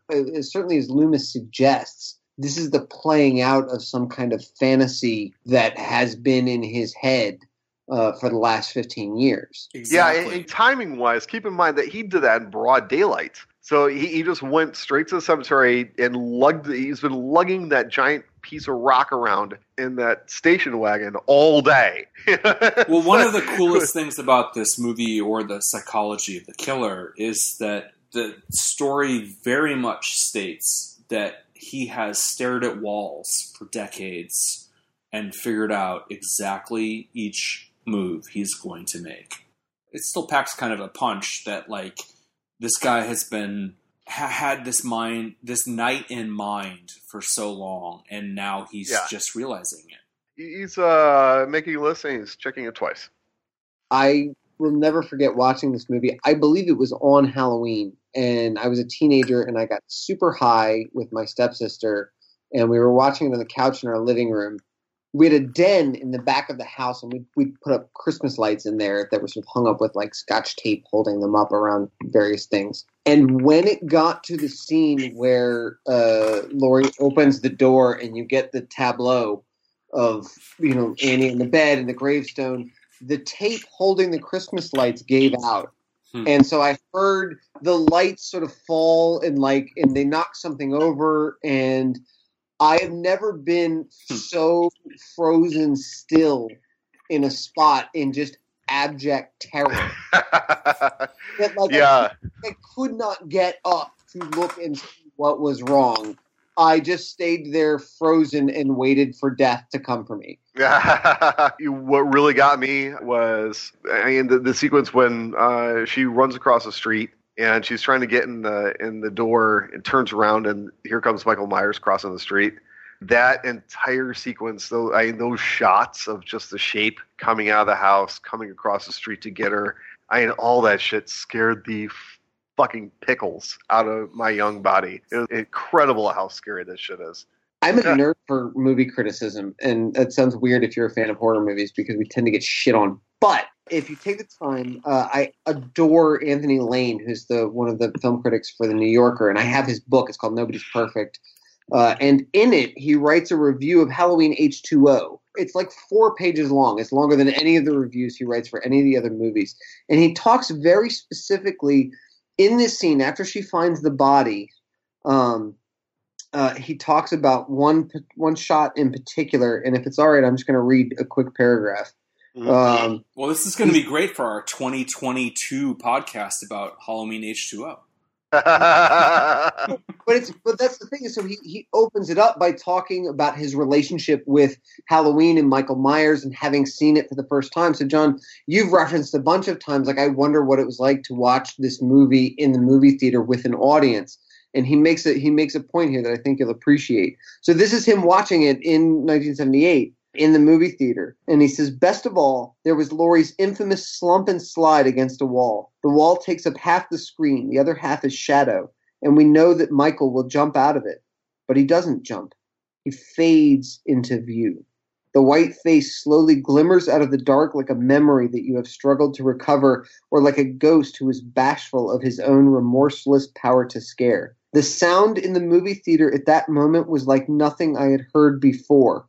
A rising siren moan, not unmixed with pleasure. Carpenter had taken an old and cloudy conceit, The Maniac on the Loose, and distilled it to something pure and clean. Tarkovsky would have wept. You only get references to Tarkovsky in The New Yorker. But that was why I told you guys that I watched the last 20 minutes of the movie, is because I wanted to see that scene and I wanted to see that moment, because everybody remembers him sitting up in the back later on in the, back in Tommy's house. But that scene after she's found the bodies and she's against the floor and you just see that mass come into view.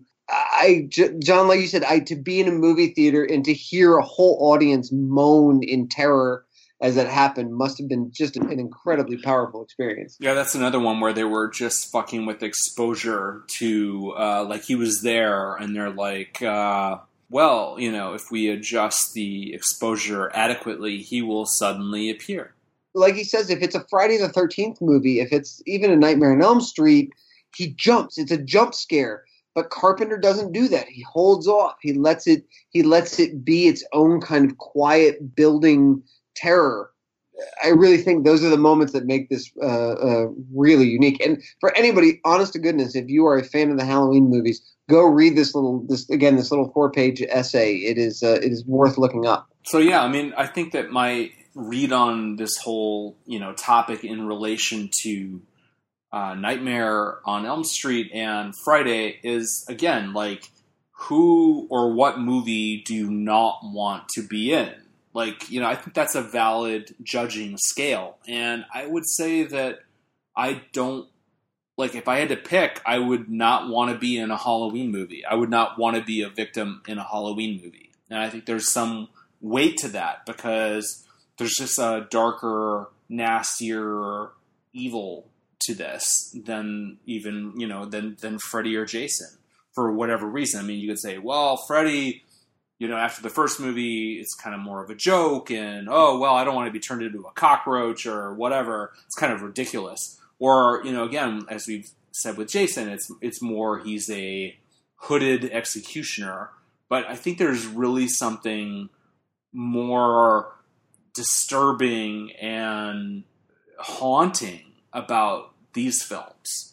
So it all adds up to a weight that, I don't think all of the films clearly convey, but like Michael Myers has this weird combination of supernatural and non-supernatural that kind of has the best of both worlds. On the first episode, we were talking about how Michael Myers is a perfect synthesis of the creepy stranger danger kind of character and a supernatural boogeyman, an urban legend. He's both a escaped maniac and a supernatural evil.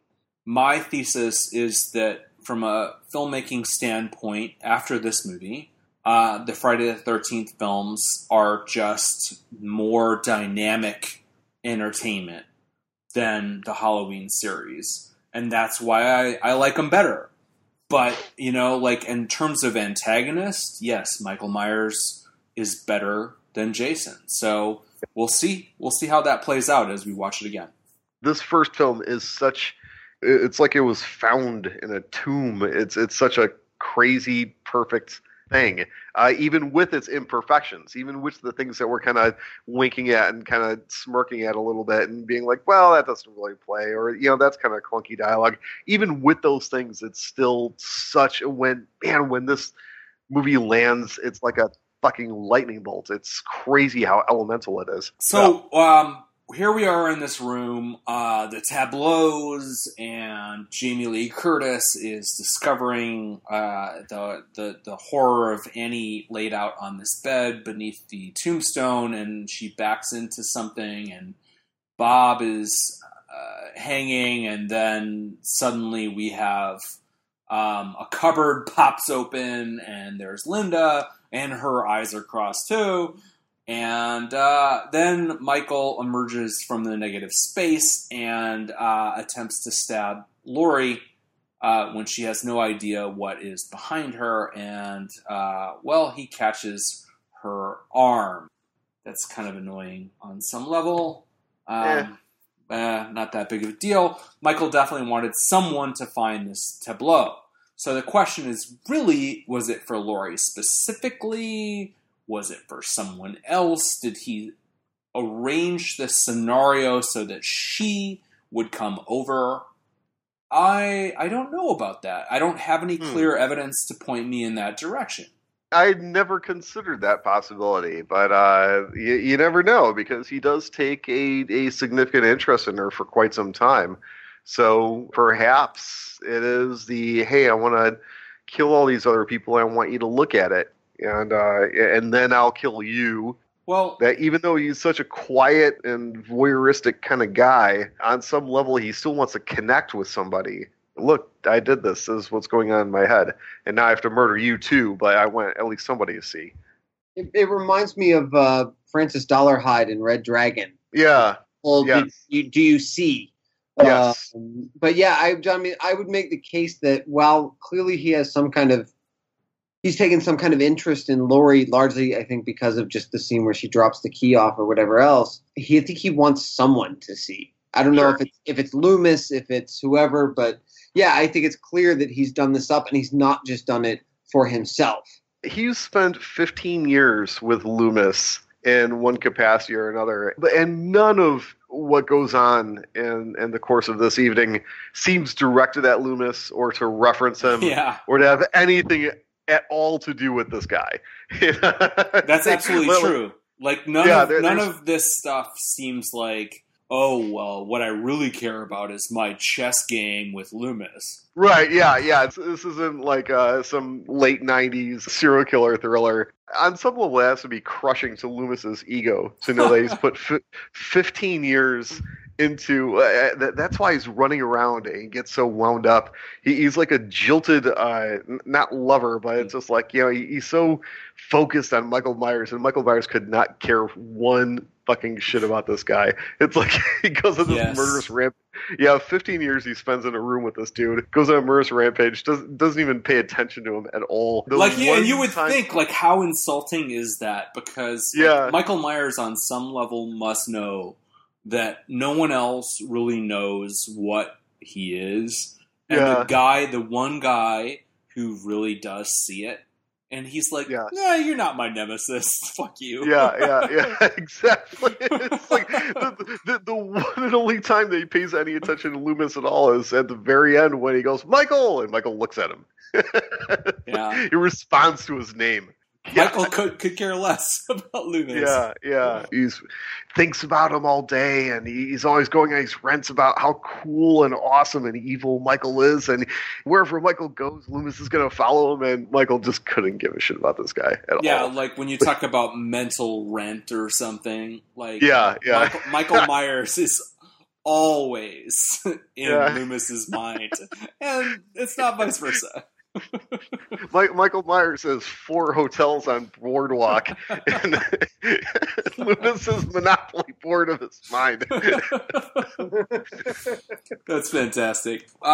We do get in this sequence that Michael Myers has put a rake behind the kitchen door, so it will be harder for Laurie to get back out. That's a signal of planning ahead. And it does kind of validate some of the other conjectures that we had previously about how Michael might approach doors and, controlling the environment of his victims. Because here's clear evidence he did something so that she couldn't get out. It might also indicate the fact that he did want her to come over, that he was laying a trap. He did want her to come over and take a look at what was going on before he killed her. Mm-hmm. So the neighbors are ignoring Laurie screaming. Very Kitty Genovese vibe going on here. Yeah. This quiet and peaceful Illinois neighborhood. So she doesn't have her keys for whatever reason. I don't think they ever established why she would have lost her keys. She's trying to get back into Tommy's house. Maybe she lost them in her fall. So Michael is walking very slowly across the street towards her. It's awesome. It's very Jason-like. There's no hurry. Barely escaping, Laurie races back to the Doyle house, and she's counting on Tommy, who's dead asleep, opening the door while Michael slowly crosses the street in pursuit. And I do get frustrated with Laurie in that scene, to be honest. I would like her to go around the back, throw a rock through something, do anything besides just bang on the same fucking door. Right. I mean, she's not in the Arctic or the Outback here. No, she picks the pot and throws it against the window to wake him up. I actually think that's one of her more ingenious heroine scenes. Yeah. Well, that's fair, but I mean, I was just thinking, watching it, that maybe going down the street a bit is better than betting your life on the kid you're babysitting coming down to let you in. I don't know. Yeah. I kind of sell myself on it that she's out of her mind with fear, that she's not in a strategic mental space. You know what would be fun, and this is like a larger undertaking, but what if we watched films like this and actually had a scorecard, graded the final girl or the final guy or whatever on how they handle the situation? And I would say that Laurie has few good scores in this Act 3. Yeah. She has very few clever moves. No, I could not disagree more, John. God damn it. Well, that's why you're on the show, man. That's why you're on the show. Look, she makes some mistakes in terms of dropping the knife and some of the other sort of horror movie tropes, but twice. Stuff like, again, grabbing a hold of the knitting needle as an improvised weapon, using a coat hanger to lock up the door in the closet. Oh no, that's definitely that's a bullseye. She absolutely has an unerring hit on that one. But like, if you grade every final girl on merit, like, I think she'd be middle of the pack at best. Well, is she the first true final girl? Well, I mean, Black Christmas, there is a final girl. Not that you expect her to be the final girl, but there is a final girl. In terms of a climactic pursuit. And of course, Texas Chainsaw. Okay. I think that Laurie benefits from Michael's incompetence here. I mean, I think she makes a lot of dumb mistakes.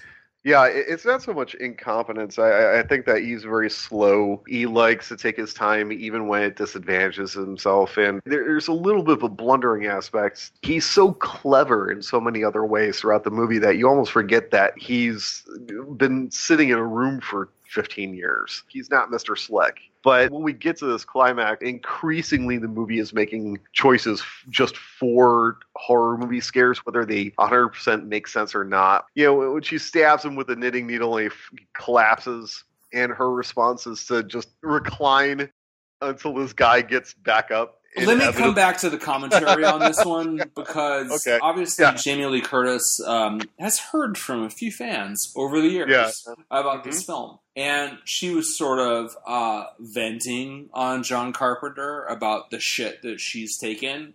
She basically was confronting him with the fact that twice she throws down the knife. And after the knitting needle and all of that, and John Carpenter said, probably a writing flaw. Laurie also drops the knife the second time, and John Carpenter said on the commentary, well, we never said that Laurie Strode was the smartest girl. And Jamie Lee Curtis said, you did say that. That's funny. The first time I ever saw this movie, I didn't give one shit about this kind of stuff. I just felt that it was scary. I was a little kid. I was being scared. I do find it amusing that you can do a lot of terrible things to Michael Myers, and he will inevitably survive. But small, thin pieces of metal are like this dude's kryptonite. whether it's like a knitting needle or a untwisted coat hanger, that is what will knock him out for several minutes at a time. He becomes conveniently less deadly when the movie needs him to be. So suddenly he can't land a knife blow on an unsuspecting girl. He gets knocked unconscious twice by a small, thin piece of metal. I get it, but even her idea of when she thinks that he's dead, or at least incapacitated, and she gets the kids out and she's like, hey, run next door. For one thing, she already tried to run next door for help, and nothing happened. She got no help. But she's sending the kids on the exact same errands that didn't work out for her in the first place. But then, instead of going along with them, she stays. She stays in the same house with the guy. So, on the one hand, it's an amazing horror movie moment when Michael Myers sits up and he's still alive and he's in the background and she's unsuspecting. On the other hand, you're just like, oh my God, this is a Darwin Award, man. Come on. Well, I think her babysitter points are very strong. Go with the kids at least. Run out of the house. Remember that she has injured herself when she fell down the stairs. Yep. Right. So she's limping horrifically as she runs to the neighbor's house. And I wonder, I certainly intuited that, number one, she wasn't going to be able to just run away because she probably can't just keep limping forever. And I think she's in a lot of pain. And that was actually what I thought when she sends the kids away, is like, I kind of can't walk. You have to go get help. In terms of like a final climax, we get Loomis in the house, and I love when the mask does come off of Michael. It is, we spend this entire movie building him up as this supernatural force, and for one very, very brief moment, struggle. And it's always amused me to realize that the guy underneath that mask, he looks like the oldest son of the dude who owns the local pizza parlor. It looks like a really, really just normal guy. I don't know. I keep thinking about that shot where we see him, and one of his eyes seems distorted, which is very like Jason. I think it's the fact that he has curly hair Mm-hmm. that grounds him in this very just normal guy kind of way. If he had like bald head or like stringy hair or something like that, but it's like he's a curly haired guy. But it's weird. Yeah. It's like it's not like he's disfigured, but like it doesn't read as he's totally he's normal. Like it's a very interesting image that in the commentary, Carpenter said that people thought he was way more fucked up than he was because they actually didn't put any appliances on him or... Yeah, he's a monster like Jason Voorhees. Right. Yeah. But yet somehow the shots that are in the movie, like he's got this weird eyelid thing going on, and you kind of think there's something wrong. The shots are mostly in shadow, and the imagination fills in those blanks. It is interesting that way earlier in the movie, Loomis describes him as he has a pale face and blank eyes, and he's basically describing the mask that Michael wears throughout the entire movie, instead of the human kid. He's not like, he's 21 years old, he's about 5'10", he's got curly black hair. He doesn't say any of those things. He describes the mask that Michael puts on when he's in murder mode. But I like the fact that he responds when Loomis says his name. He has just enough humanity to know what his name is and to turn his head when it's called. It's cool and also creepy in a way that he gets shot and stumbles back into the room. Loomis goes up there, and he's just standing there. And only when the bullets impact him does he start to pinwheel and actually react to them. And, of course, we get that classic moment when you look back out there, was he the boogeyman? Da-da-da-da-da. And it's not only his body is gone, but then we get his breathing over the soundtrack along with the main theme song. The idea being that he's out there, he's in the world, he's become more than just the shape, he's everywhere. He's a nightmare that can't be escaped. In terms of horror filmmaking, it's hard to name anything better. The moment when he takes his mask off, I've always had the very different reaction in that he doesn't seem horrific or disturbed in any way. And what it reminds me of is a scene in an otherwise terrible movie, the Joel Schumacher 8mm film, when there's this guy who kills people for snuff films, basically. I don't think it's terrible. I think at worst that movie is mediocre, but it's not terrible. Well, I won't split hairs with you there. But the point is that there's the moment late in the film when the machine is the guy in sort of this leather mask who kills people for the snuff film. Nicolas Cage unmasks him, and there's just this kind of schlubby guy underneath. Yeah. And Nicolas Cage stares at him, and the guy says, "What did you expect, a monster?"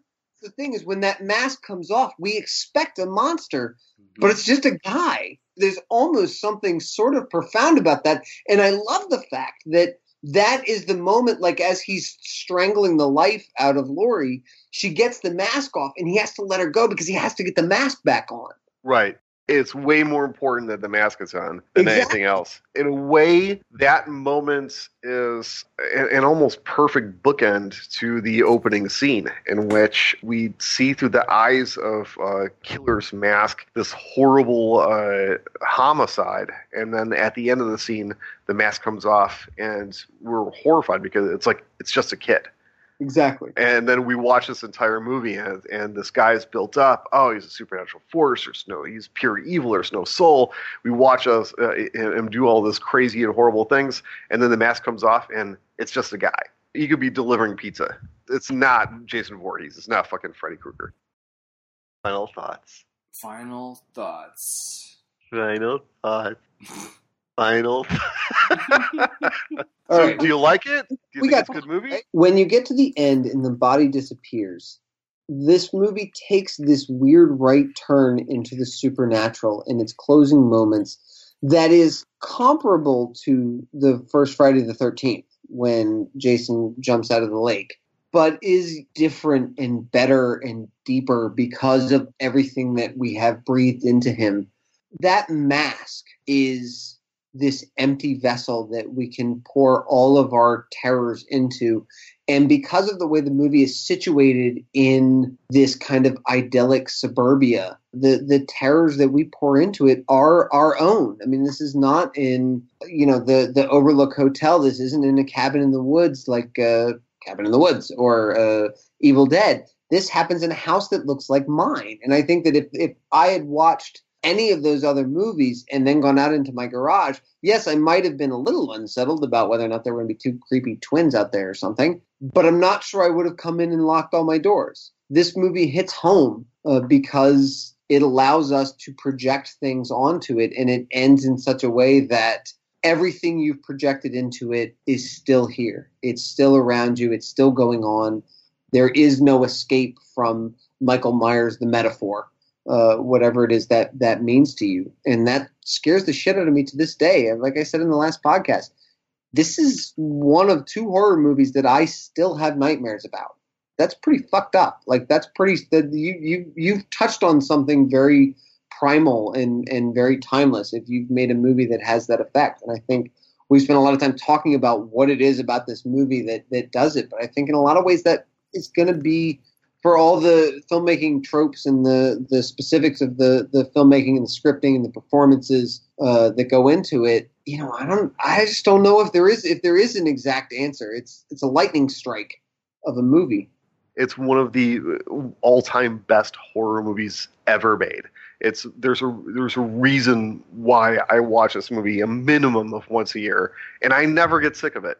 I'm never flipping through it like, yeah, here's this scene there. So there are things in the writing or production that we can kind of go, yeah, it's a little, this, that, everything else. But I think that actually lends it charm. The fact that this was a lower budgeted film that was just kind of pulled together by the strong hands of these incredibly talented people. There's such an amazing amount of brilliance that it's like 90 minutes of lightning captured in the bottle. So anyway, Halloween is a pretty good movie. If you were to say, Mike, I've heard of these things called slasher movies, where should I start?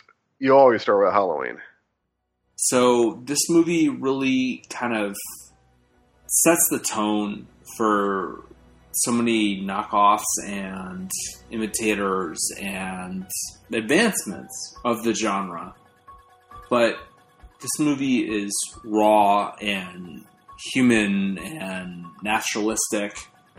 Overall, like, the spirit of this film, I think, is valuable.